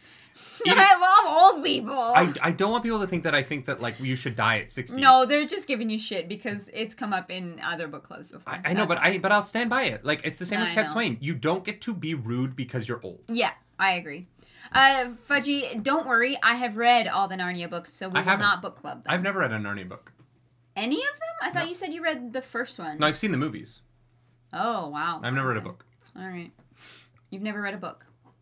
In the Narnia series. I have never read a book. I heard that C.S. Lewis was Jesus shit, and I was like, I'm good. Oh, it is so religious. Yeah. So it was one of those things where I was at because my parents wanted me to go to church. It's like the opposite of his Dark Materials. Yeah, which I loved because we killed God, and I love that. Yeah. It's a good time. Yeah, they're fine books. I had fun with the fantasy elements of them, but they really didn't stick with me, and I never reread them, so they weren't that great. Fudgy Vamp says you can never read Narnia because Smut Corner would be canceled and then no one would watch. Why? Because they're all children. No, Prince Caspian and Aslan fuck, for sure. They're children. Aslan is an adult, and so is Prince Caspian. I thought Prince Caspian was 17. Okay, in the movie, he is 30 years old and has a beard. The actor is. He does not have a beard. He's hot. He's very hot, and he fucks Aslan for sure. Isn't he the same guy from Aslan Shadow takes and Caspian Bone? to Pound Town. Yeah, it's Ben Barnes. That's the one. Yeah. One of the most attractive people on the planet right now. Probably. Yeah. Anyways, Aragon gets shiny new sword. It's a really fucking cool scene. I can't I don't... Shafika, it isn't Mighty Nine that hate, or Elijah Monkey, it's not the Mighty Nine that hate old people, it's Vox Machina. Oh, yeah. Yeah, Vox Machina hate old people. Yeah. Aragon gets Unless Mighty Nine hate old people later, but they don't hate old people as much as Vox Machina did yet, where I'm at in it. Oh, you're halfway through. So Aragon names his beautiful blue sword, Brisingr, and we're not really sure why, but it lights up. And Runan is like, well, maybe it's because you found its true name in the ancient language, or because you were the one who made the sword, that some of your magic is imbued in it, which is a really cool idea. Connected to your soul, boy. Yeah, but it's a cool moment that Aragon finds incredibly frustrating. We've made a lot of jokes. I want to be very clear. The making of the sword, I made a lot of jokes about it. I want to take 1 second here to say this is one of my favorite scenes in the series. I think that the care and attention to detail in the making of the sword, what it means for Aragon, everything about Runan and Aragon making this blade is one of my favorite things in this entire series, and it is very good. I just wanted to make jokes about it because this is a podcast where I'm trying to have fun and make it entertainment. But joking aside, this is one of the best parts of this whole series. Yeah. It's so good. The specificity of it really blew me away the first time I read it too, because I have no fucking idea how to make a sword, but I was like, yeah, whatever you say. This all seems legit. I love this whole sequence. I love Runan having to do it because she knows that it's the right thing, but she has this that she's trying to get around. Everything about it. This is one of my favorite parts of this, and I made a lot of jokes, so I want to say that on the record. That's fair. This rocked. You did open by saying it's one of your favorite moments in the series. I think it is my favorite moment in the series. That isn't a fight. Yeah. Fair. Yeah. So Aragon's got a new sword. They go back to Ormus and Glader before they leave to go back to the Varden. And Ormus is like, yeah, so the dragons have this organ called... Glader explains. We've got this Heart of Hearts.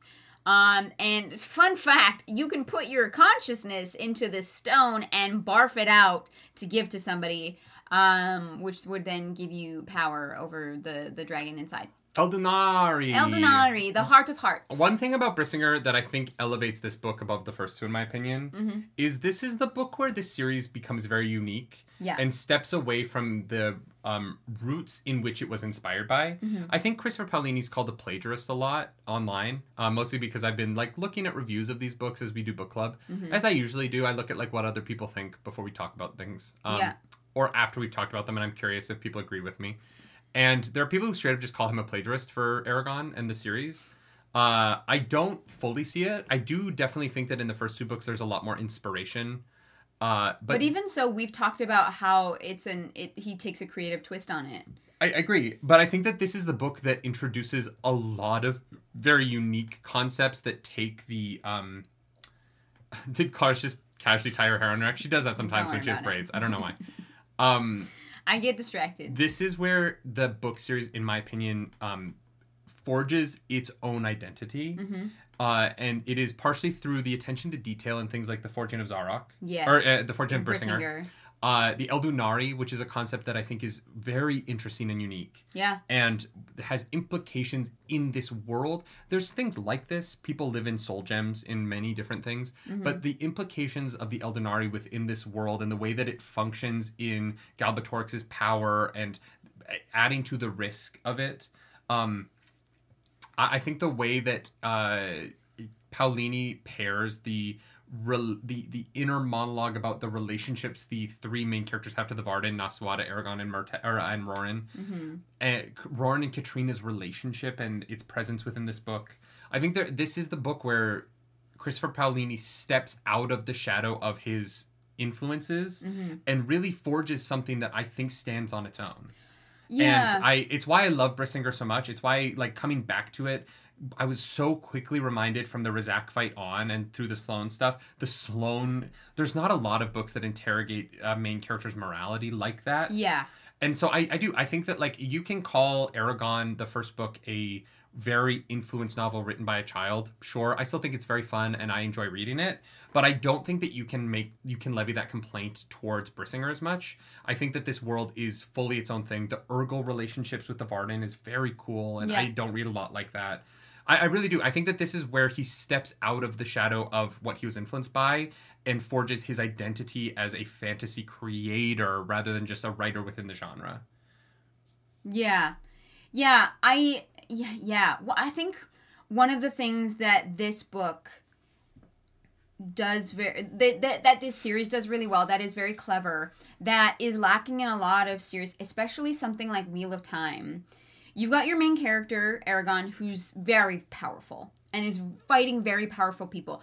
But I was saying he's not uber powerful within the world, but he is very powerful compared to a normal person. Yes. Yeah. But then you have Roran, who is a very powerful dude, but fighting normal people. He's not fighting with magic in the same way. He has to be creative with his strategy without the use of magic and dragons that Aragon has. Yeah. You have two people fighting on very different fronts of the same battlefield within a series, and I think that it is one of the strengths, like the true core strengths of the series, is having those two different perspectives. And Naswada bringing the political side. Yeah. In a way that, like, the way that Naswada handles Orin, I really wish Orin and Oric's names were not so similar. But fair. for my brain. But the way that she handles Orin, I think, really shows a depth with which Christopher Paolini interrogates intellectually the politics of the world that he created. For sure. And I think that Naswada's chapters are we don't talk about them as much because not as much happens in them, because they are really about her maneuvering. But thematically they're very important, and I think they're really well written. I think Naswada They give a great structure to the fun stuff that everyone else is doing because you have a smart person who's very capable who's trying to guide everything and push the story forward. In terms of like female fantasy characters, I think Nasuwada is a unique character. Mm-hmm. Like, I love Arya. I do, but Arya is a trope within the fantasy genre of the, like, very athletic, fit, hot elf lady who helps. Who like, is aloof. Toriel is, from the Hobbit movies, fits into the same, like, mold that she does. There is that elf lady who's super strong and helps the good guy, and he falls in love with her because she's got elven beauty. That is a thing that has been done before. Mm-hmm. But Nasuwada's political leadership in the last 2 books, I think, makes her a unique character within the fantasy space that's written very well. Yeah. By a male author. And I will say this. I think that in terms of the writing of women in this series, Christopher Paolini writes women really well. Apparently, he had a lot of feedback on Arya in the earlier books from his sister and his mother. Yeah. Because she was a different... She had a different vibe. Well, but I love where they settled. Bringing up his sister, like, Angela is a very unique female character for a fantasy book, right? Inspired by his sister. I think that you get a lot of women. You get, like, the pains of birth. Yeah. And you get the meaning of we get into, like, the cleft lip later with Elaine's child, but there's a lot of elements of how Christopher Paolini writes women that I think is unheralded. And I think he does a better job of it than most fantasy male writers that I read. I will agree. Even though Katrina is a very simplistic character in a lot of ways, she is the, wife of a soldier. She loves him dearly, and her wants are very feminine in a lot of ways, right? She they're having a child.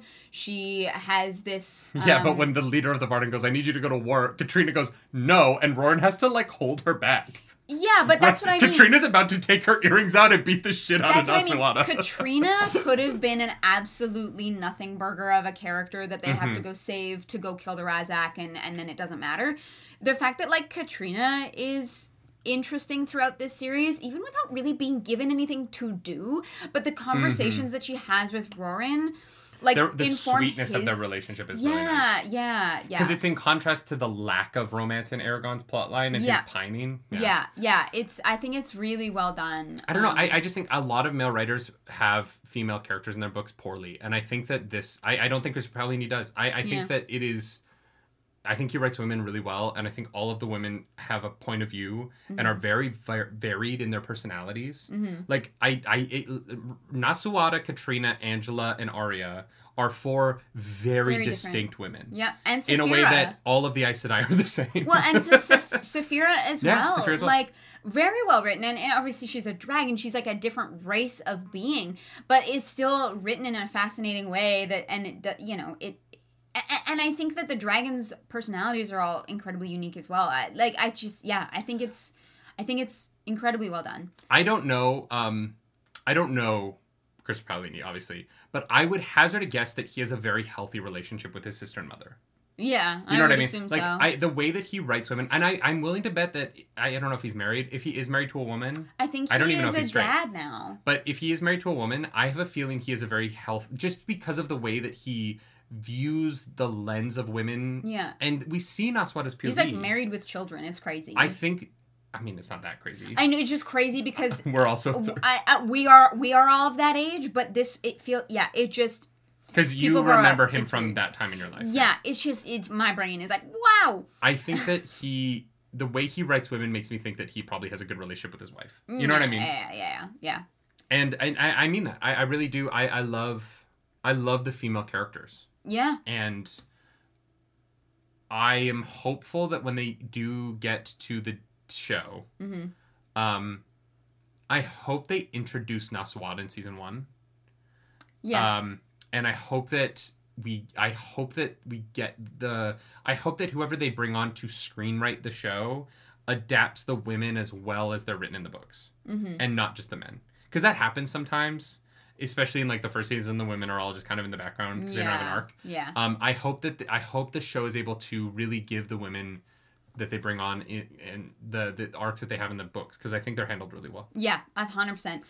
Practically Incarnate in the chat says, Roran annoys me. He probably had more moments of supernatural power than Aragon and seems a genius fighter and tactician. And I think that is a valid criticism of the books. We talked about it last week, for sure. Roran's prowess as a warrior kind of comes out of nowhere. Yes. But that is a complaint for Eldest, whereas like when we get into Brisingr, it's already established. Yeah, at this point, it's like.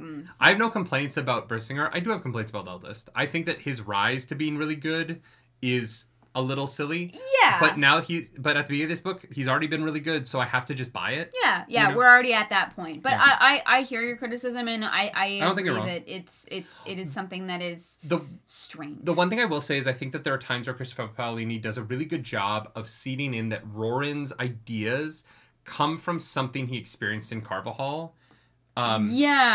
He's able to draw comparisons and see the world in a really fascinating way. And so he becomes part of the reason why he's good at war is because he doesn't view combat from a trained soldier experience, but from a like problem-solving farmer experience. Yeah. And while I do agree that he is very good at fighting for no apparent reason, like he wields a hammer immediately better than anybody on Earth, right? Yeah.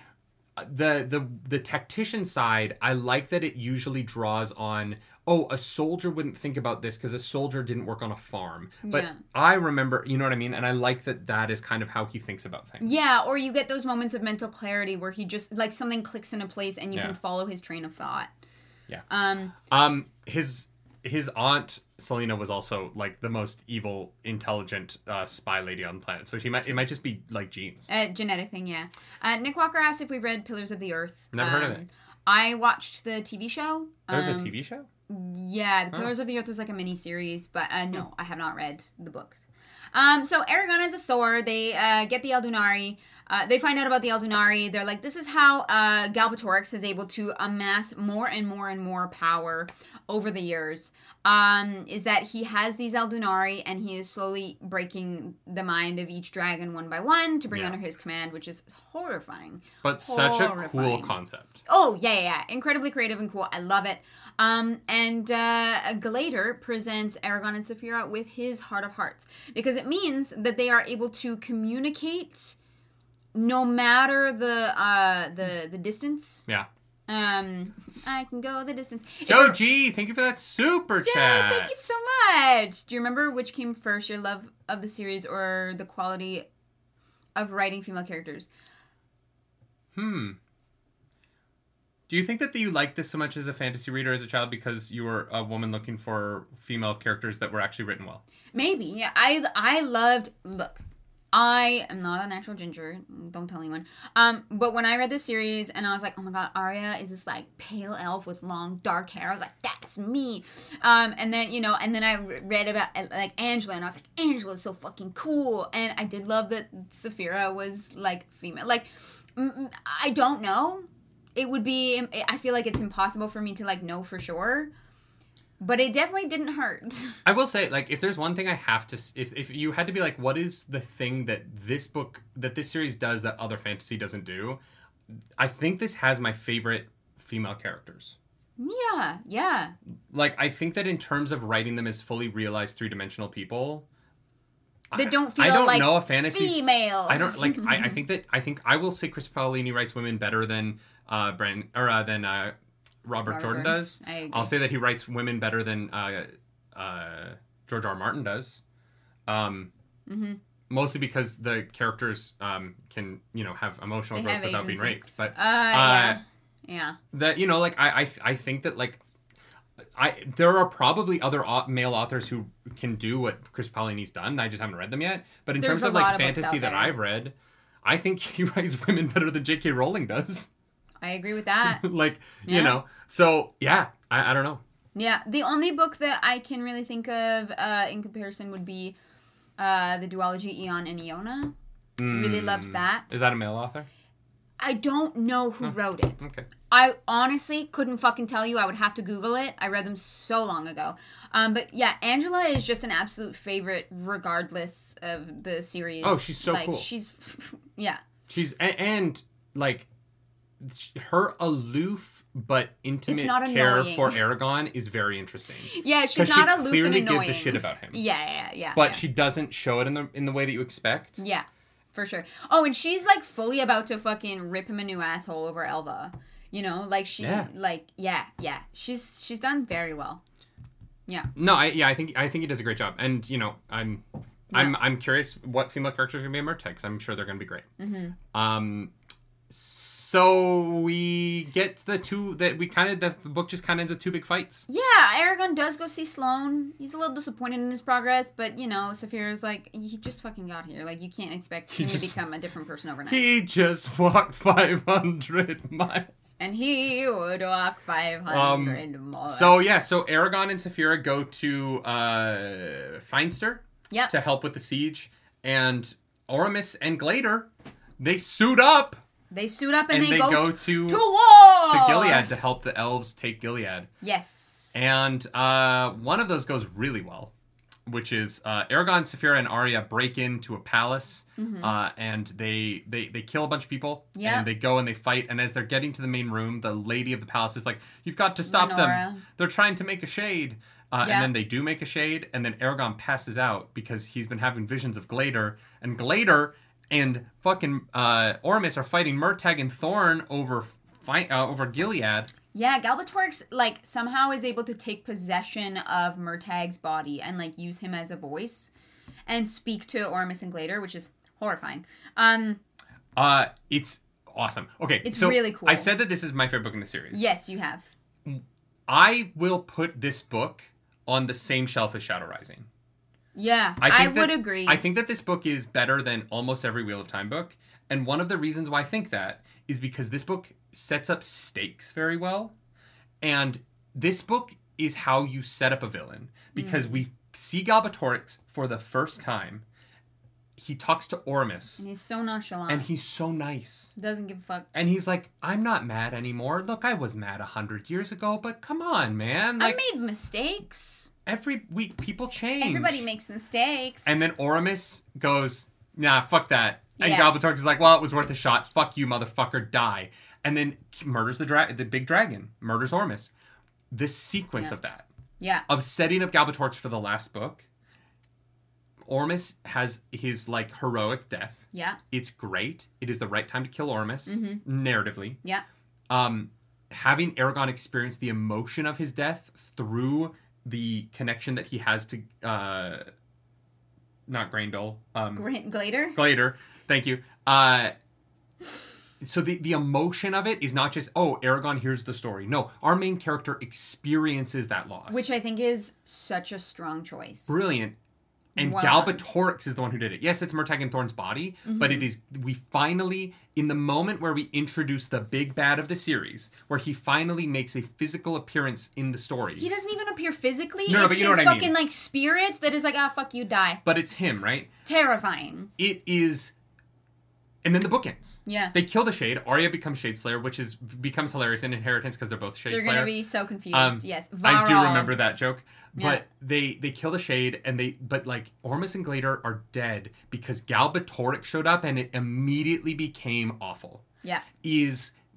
How do you not pick up the next book? How could you possibly read the end of the... Imagine waiting for it. It's the thing that I kept wanting from the Wheel of Time was for them to set the stake of how bad it would be if Raven showed up, how bad it would be if Demandred showed up. Yeah, and that series never did it half as good as this does in, like, a chapter. Yeah, like, A Wheel of Time has its strengths for sure, but I never got to the end of one book and was, like, dying to have to pick up the next one. Yeah. Mm-hmm. There were moments where I, like, you know, would chew through them, but it didn't have the same impact on me for sure. Arazu, thank you so much for that super chat. Will you guys also cover the short story collection, The Fork, the Witch, and the Worm? It's got so much awesome Angela stuff. I don't know that it's enough for a full book club. Well, yeah. We'll see. It's not enough for its own full book club, I want to read it.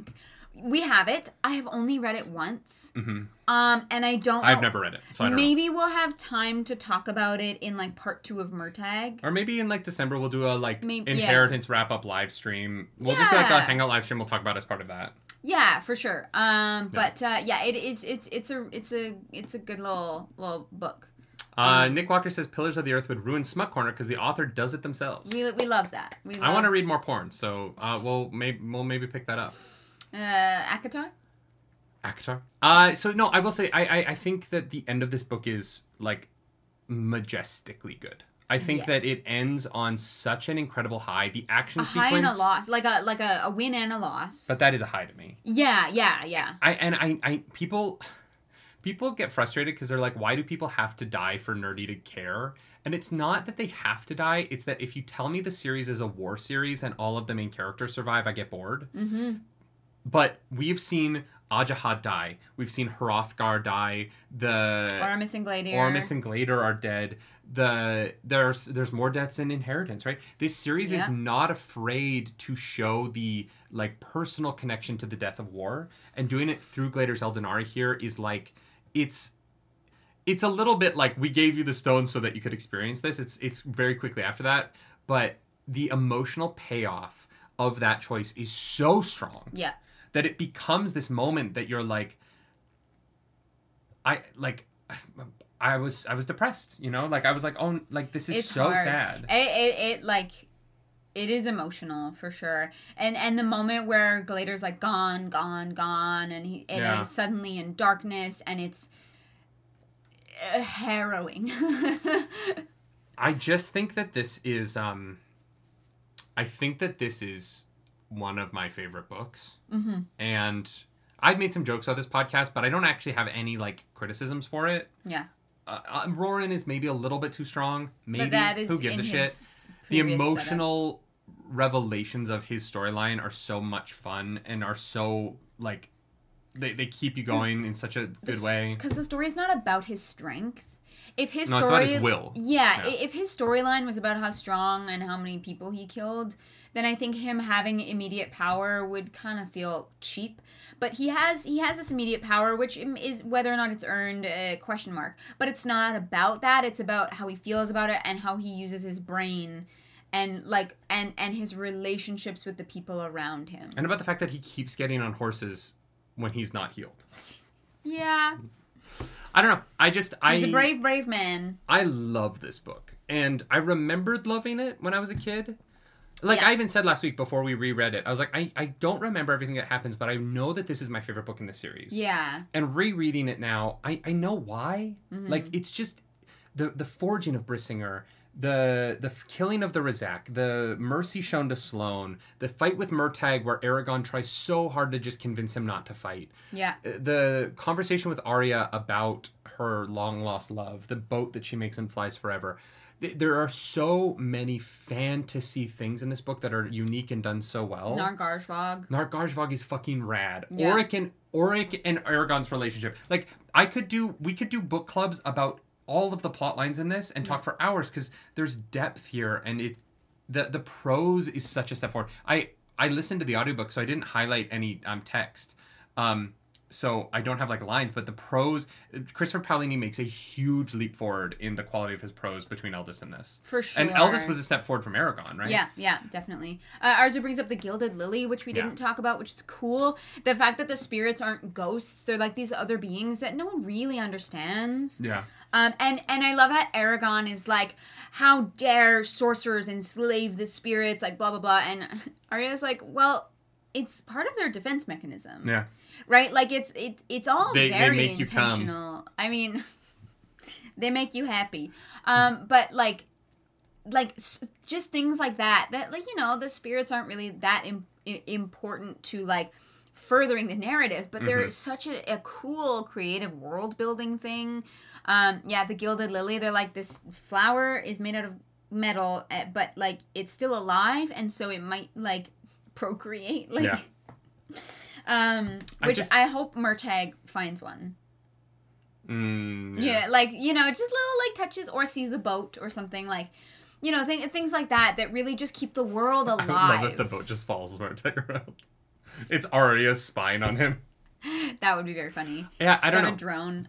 This is the most I've enjoyed reading a book for the show since Shadow Rising. Mm-hmm. And I put it on that, like, S-tier shelf. I agree. I think that this is where Christopher Paolini gets to be an S-tier author, in my opinion. And Inheritance, there's things that I love as much as this book about inheritance, and there's also some things that aren't as my favorite, and I'll be honest about that. Like I think that I need to read it again because that might have changed. But the last time I remember the ending feeling like a little bit laborious to get through. Okay. I know people have criticisms of the ending, but I think the criticisms I've heard are more the choices that Paolini makes. I remember So, yeah. I remember the aftermath of the ending being very long. And I wonder if I'll feel that again now. I don't remember that. But in this moment, I'm really glad to have read this book again because I think it is very, very, very good. Yes. I do. Yes, it is. Yeah, I think it is. It's a top shelf book. Yeah. I forgot in the Discord. I did ask people if they wanted to ask any questions. Oh, great. And there was a couple. By the way, like I said at the beginning of the podcast, we are going to get our book signed by Paolini on Thursday. So if there's any questions you are dying to ask, we'll see if we can't slip them in there when we meet him. There it is, Inheritance Cycle. So, a couple questions here. Okay. Shafika asks, what do you think about how Aragon handled Sloane? I feel like we already discussed that pretty well. I think you did a great job. Yeah. I think it is one of the moral moments that elevates this series above just being a hack and slash dragon adventure. Yeah, I agree. Do you think that Roran was right to disobey orders? Yeah, of course. I think if you save lives, that is always the correct option. But it's goes into the Wheel of Time like Giatosta. You have to accept the punishment. Yeah, and he does. But I would never be in the military because I'm no, I have a better idea than you. Yeah. What do you think of the banishing of the names? We didn't talk about the banishing of the names. I had forgotten about this. This was one of the elements of this book that I had forgotten about in the intervening years. Well, and it's because it doesn't actually impact the immediate narrative, but it is so horrifying. Oh my god! And again, the horror elements, the fact that the dragons can't use pronouns. Yeah. I like this thing. It's well, no, you can't do that. Because it informs who you are. Crazy. Yeah. I love that. But it's another element that there's nothing else in fantasy that I've read that compares to that, right? Yeah, agreed. That's where the plagiarism, and I think that a lot of this podcast has been me pushing back on a narrative about Christopher Paolini that I think is unfair. I agree. In that I think this series is more unique than people want to give it credit for. Because it's easy to point at some influences, but even the first book does some very unique things with relationships between characters. I agree. You know what I mean? I agree 100%. I think that the Banshee of the Names is one of those ideas that is such a deep-seated horror idea that doesn't seem horrifying until you really ponder the ramifications of every day having no ability to be a unique person, to have anything that is yours. Mm-hmm. Even yourself. Even you are no longer your own. Yeah. And for the dragons, it is extra horrifying because they have a connection to someone who so deeply is able to be themselves. And so they're able to even, at least if they didn't have that bond, they would be alone in their experience. But they have this constant tether to someone who can do all of those things, and is their own person and does have a name. Yeah. And so their entire existence is having this issue that they can feel somebody else doesn't have. Yeah. But they can't even put a name on because they can't say, I am struggling. Mm-hmm. They can't say, I am hurting. They can't say, my wing is injured. Yeah. They can't, I like chicken. They can't say anything, right? Yeah. And it is, it's rough. Yeah. It's incredibly creative and horrifying in a way that's more subtle than laughing men who are dying or whatever it is, but it's still horrifying. Weaved magic and all the dragons died. You know what I mean? That's the easy version, but this is the we did the worst thing possible. They took away their individuality. Yeah. Arzuas, how do you feel about the structure of the book? Aragon's story seems to be a collection of mini arcs in a whole arc. Do you like it better than seemingly having no arc in Eldest? I don't know that I agree with that. I don't agree with that. I think that his arc is very clear. He is tying he has to get better. But he has ties to the Varden. And I think that, like, the story of this is Aragon trying to satisfy his pledges so that he can create space for himself to become who he needs to be in the fight. Okay, yeah, that's an interesting way to look at it. And so, like, because I see what Arzu says. You know, he's like, oh, he's got to go pick the new king, and then he's got to deal with Sloane. But I think you're right. That's part of an overarching thing. But that isn't. He doesn't have to go pick the new king. He has made promises to Naswada. The arc of Aragon's story in this book is that he's made promises to many people. Mm-hmm. He's made. Book 2 is about... Book 1 is about Aragon finding his way into this world and getting ties to all of these people because of it. And his mistakes leading to him owing people things. Mm-hmm. Then Book 2 is about him becoming the person who can pay back those promises, right? Yeah. It's about him growing into a man that can satisfy the requests placed upon him. And that's why I think he has less of an arc there, because it's more about him becoming something that he needs to be for other things. This book is where all of those promises hit home at the same time. Right. His promise to avenge Katrina, to get Katrina back with Roran. His promise to Naswada to help the Varden grow their alliance as big as possible. Yeah. His promise to Oric to be a brother to him, and his fealty. A member of the Limestone Gedum. And so he is still not strong enough to take on Galbatorix, and that is his goal. Yeah. But he has to satisfy all of his promises before he can do that. Mm-hmm. And so I think that the arc of getting to Ormus, he earns the information that he gets from Ormus. He earns learning that Brahma is his father. And this is, you guys know I like story structure. This is good story structure. He has to earn that information. He has to, it would be cheap if Ormus just gave it to him. And he earns it by, he satisfies his promise to Roran. And he shows up for Orin. He satisfies his promise to Naswada. He is a good Dirkstrom and Alva as well. He satisfies all of his promises to everybody. And he goes and he uses the skills that he learned in Eldest to fully realize the things that he said he was going to do to everybody that he has made promises to. Yeah. And then, in that moment, he's able to go to Dwalden Varden and get the information that will help him beat Galbatorix, right? Mm-hmm.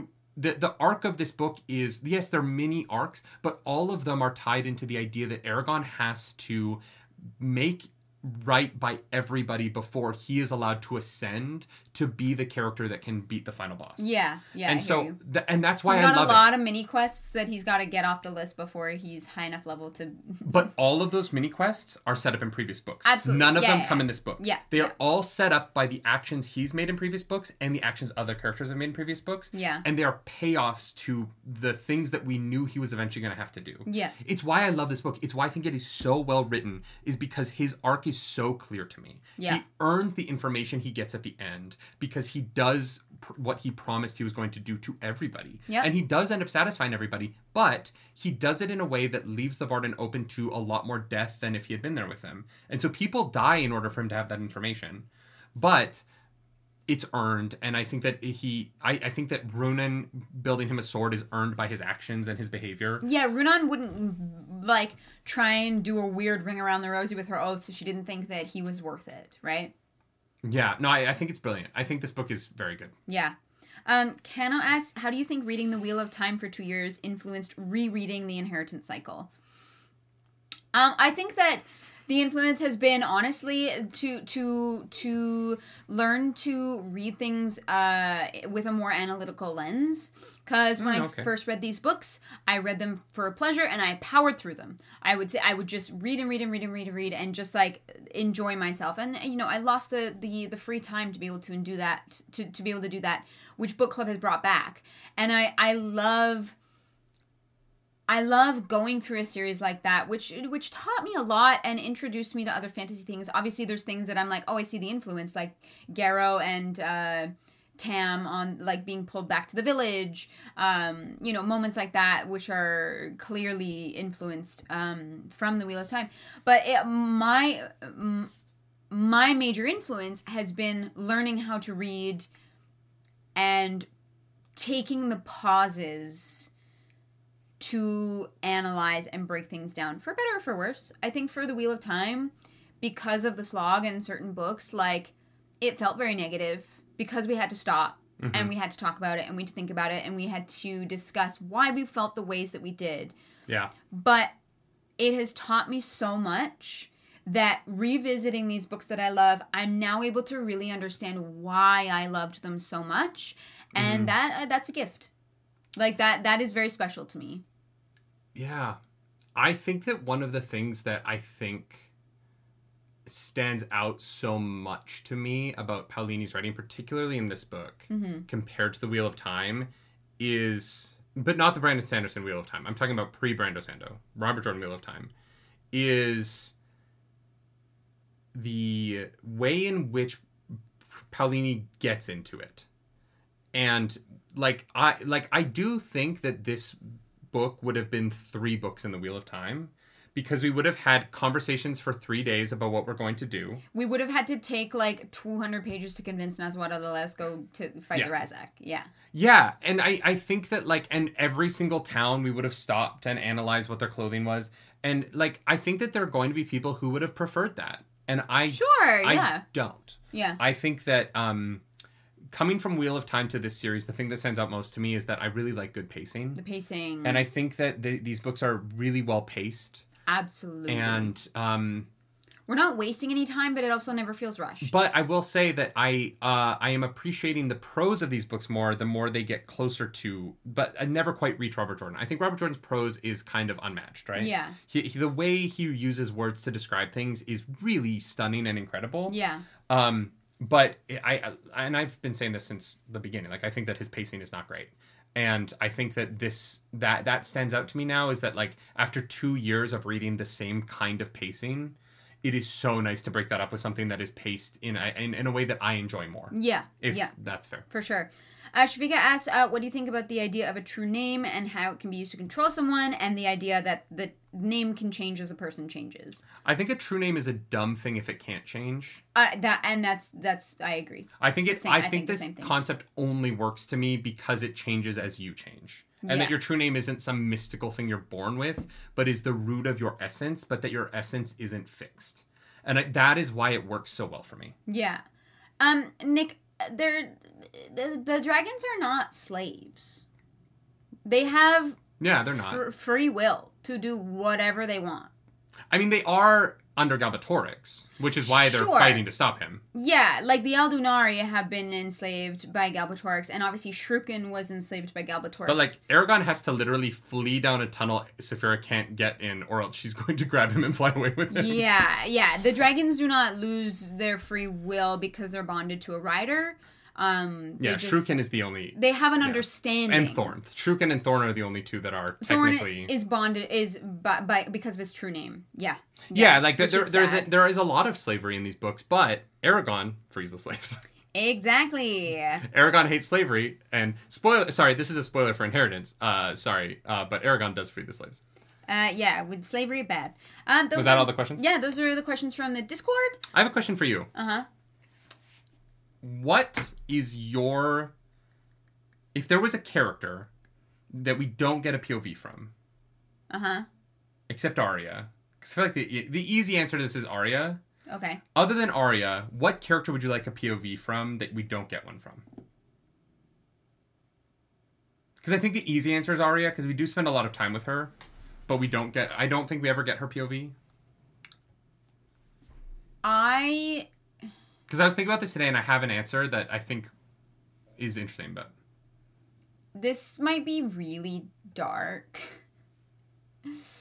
But I have always thought that a chapter from Shrukin's POV would be interesting. I would love that. Yeah, it would be heartbreaking. Because Shrukin is truly the biggest tragedy of these books. Yeah. And there's a lot of tragedies in Allegasia, but Shrukin's entire life is hell. Yeah. Yeah. That's one where I'm like, oh man, I just feel so bad. But I think that's the first answer that comes to mind. Wow, that's so much darker. What would yours be? I like, Shafika says Angela. Angela's POV would be insane. Oh, yeah. I would love that. I can't remember if we get her POV. I don't believe so. I don't think so. I think the only POV characters in the next book are Murtagh, Naswada, Aragon, Roran, Saphira. I think so. Do we get a Thorn POV? Maybe. Maybe? I don't remember. I don't remember. Guys, it has been a moment. I bet we do in Murtagh. I'm sure we do in Murtagh. But who is your answer? Oh, Sloane. Oh. Okay. Yeah, I like, if I could have had a chapter, just because of how good I think that narrative is, I would have loved to have spent some time in his head while he was trying to get... I would have loved to have seen him get to Dwendelvarden from his point of view. What? You said Dwendelvarden and it made me laugh. I love you. What is it? Dwendelvarden. You I know. conjoined it. It's I'm fine. dyslexic. Breezy actually asked us if we are going to read Paolini's other book, To Sleep in a Sea of Stars. I didn't know about this until yesterday. You brought it up. Oh, you didn't know? I did not know he wrote a sci-fi series. So I yeah, very we want to much, read it. I haven't read it yet. Kind of would love to book club it. Because we haven't read that series. You could do it over Christmas instead of... No, I want to do it properly. We're not going to do it for them. Oh, no? Not right now. Oh, no. Maybe later. Okay. We're going to save it. Okay. Because of things. Okay. And that I don't know about yet. I don't know what we're going to do over Christmas. Okay. Question mark. Yeah, I mean, To Sleep in a Sea of Stars, if we could do 3 weeks through December. Split it into 3. Isn't there like 4 books in that series? No. Oh, it's just 1 book? Yeah. Oh! But it's not done, like the series isn't done yet, so. That might be fun before we start Cosmere in January. Ooh, that could be fun. We're here for Christmas. What do you guys think? Would you want to do a book club on it? Because we don't want to start Cosmere until January. We want to start that the next year. New series. We don't want to do it over Christmas. We want to do something a little bit easier, just lighter. More self-contained. But if it's not done, I don't know. Maybe we'll wait for like the next book to come out. I mean, here's the thing. It's going to be years and years before it's finished. Like, it's a larger... like, his fractal verse is going to be several books. Okay. Well, let's look into it and let's make a decision off stream. Okay. For now, though... Clarus and I are going to do high-low. Mm-hmm. This is tough because I feel like we know what our highs are, but and I don't know that I can pick a low in this book. Here, I'll pick a different high than you. So this is a thing where at my childhood dinner table we would do high-low because my family was blended. I have 2 stepsisters and a half-brother, and to try and bring us all together and forge that love that we now share and that I would die for any of my siblings. We would do high-low every dinner. We would celebrate each other's highs, commiserate over each other's lows. And it brought us closer together. Claire's going to do her high, I do my low. She does her low, I do my high. That way we compliment sandwich this bitch, and she gets to go first. So, Clarus, what was your high from the novel Brisingr by Christopher Paolini? I feel like we both have the same high, and I feel like it is probably a lot of people's high.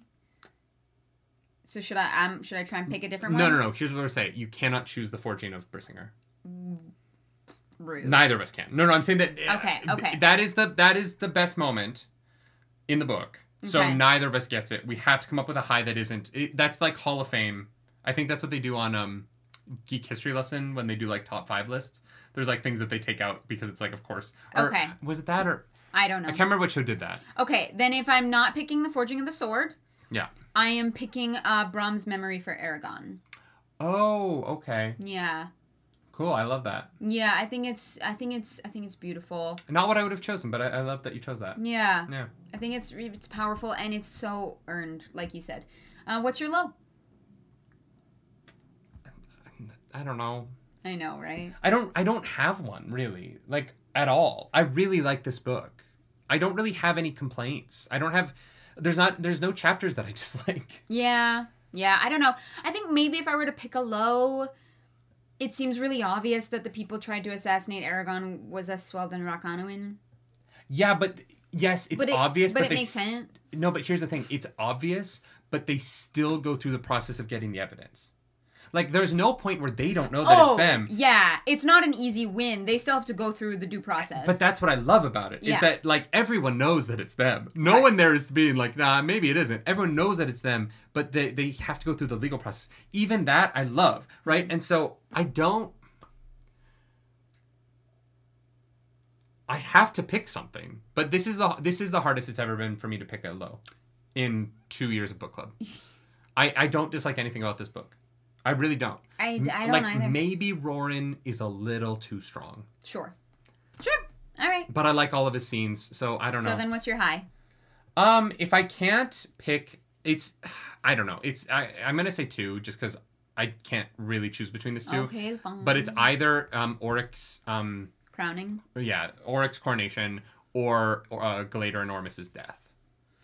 For the 2 opposites of the spectrum, one of the coolest things and one of the saddest things. Yeah. But both of them hit me emotionally exactly the way that I want. Yeah. And both do so much good for the series as a whole in terms of being beats. Yeah, but like I don't really have a low, but I have so many highs. I love this book. It is far and away the reason why I love this series to this day.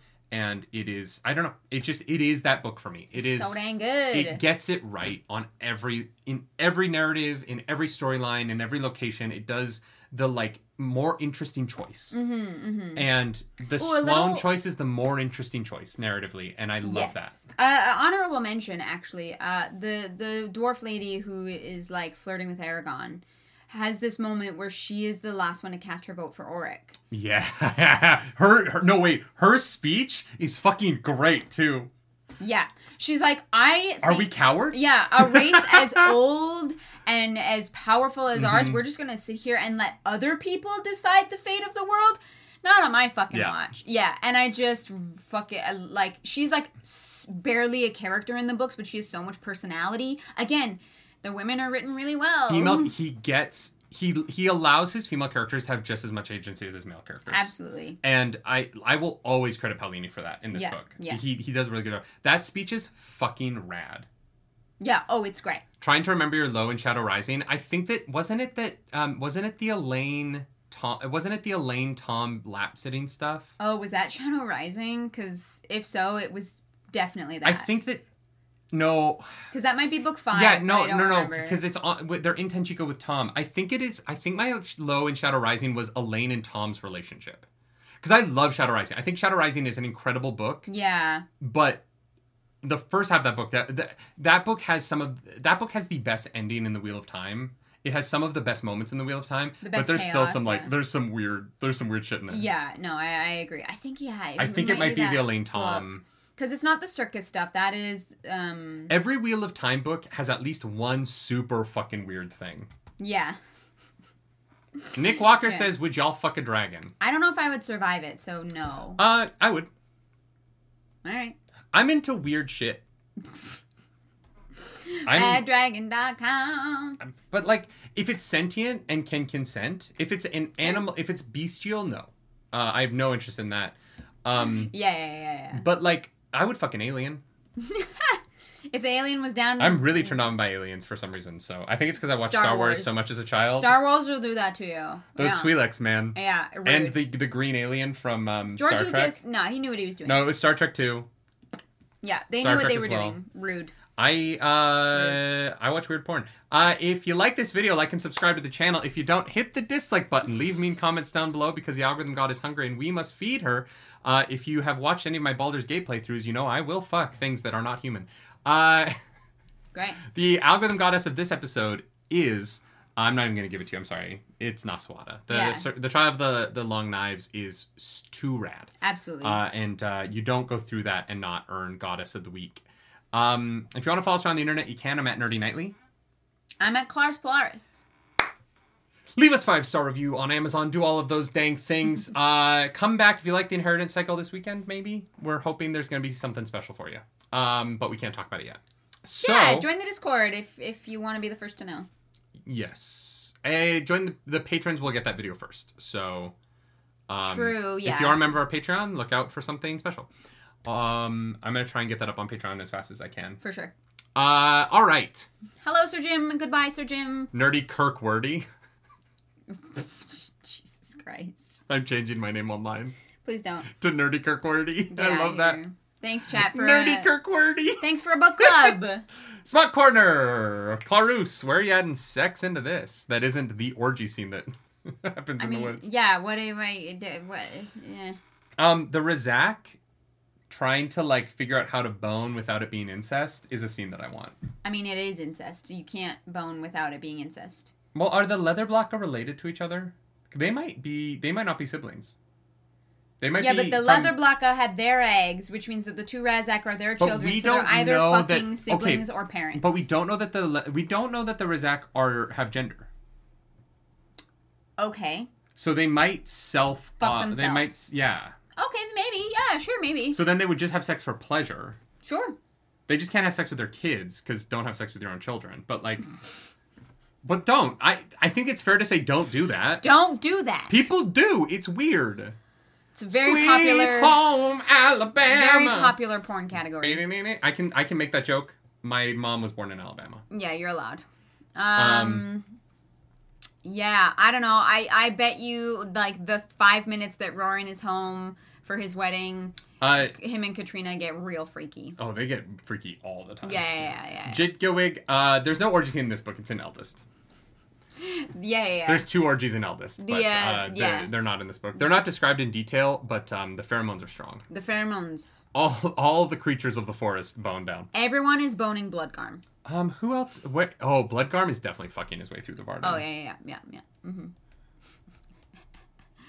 That's about it. That's all I got. Do you think Saphira masturbates? I don't know. Can she reach? With her tongue. Maybe. I don't know. It brings up the question of, like, if you could suck your own cock, would you, you know? I know some people would. I would.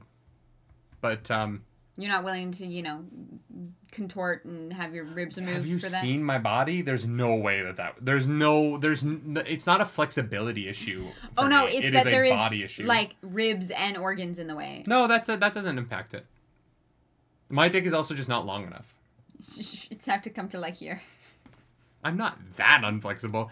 Anyway, this has been fun. Christopher Paolini, if you watched this and got to this point, sorry. Someone should have warned you about the end of our show. Arzu, can dragons masturbate? It's a good question. We're going to ask Christopher Paolini on Thursday at his event at Indigo while the entire crowd is sitting there. We're going to go up to the mic and be like, yeah, so would love to ask you about the books, but the real question today is, does Saphira masturbate? Yeah, can the dragons diddle themselves? Why Get what out do we here. do? Bye. Bye, Do guys. something nerdy tonight. Sorry, Mom.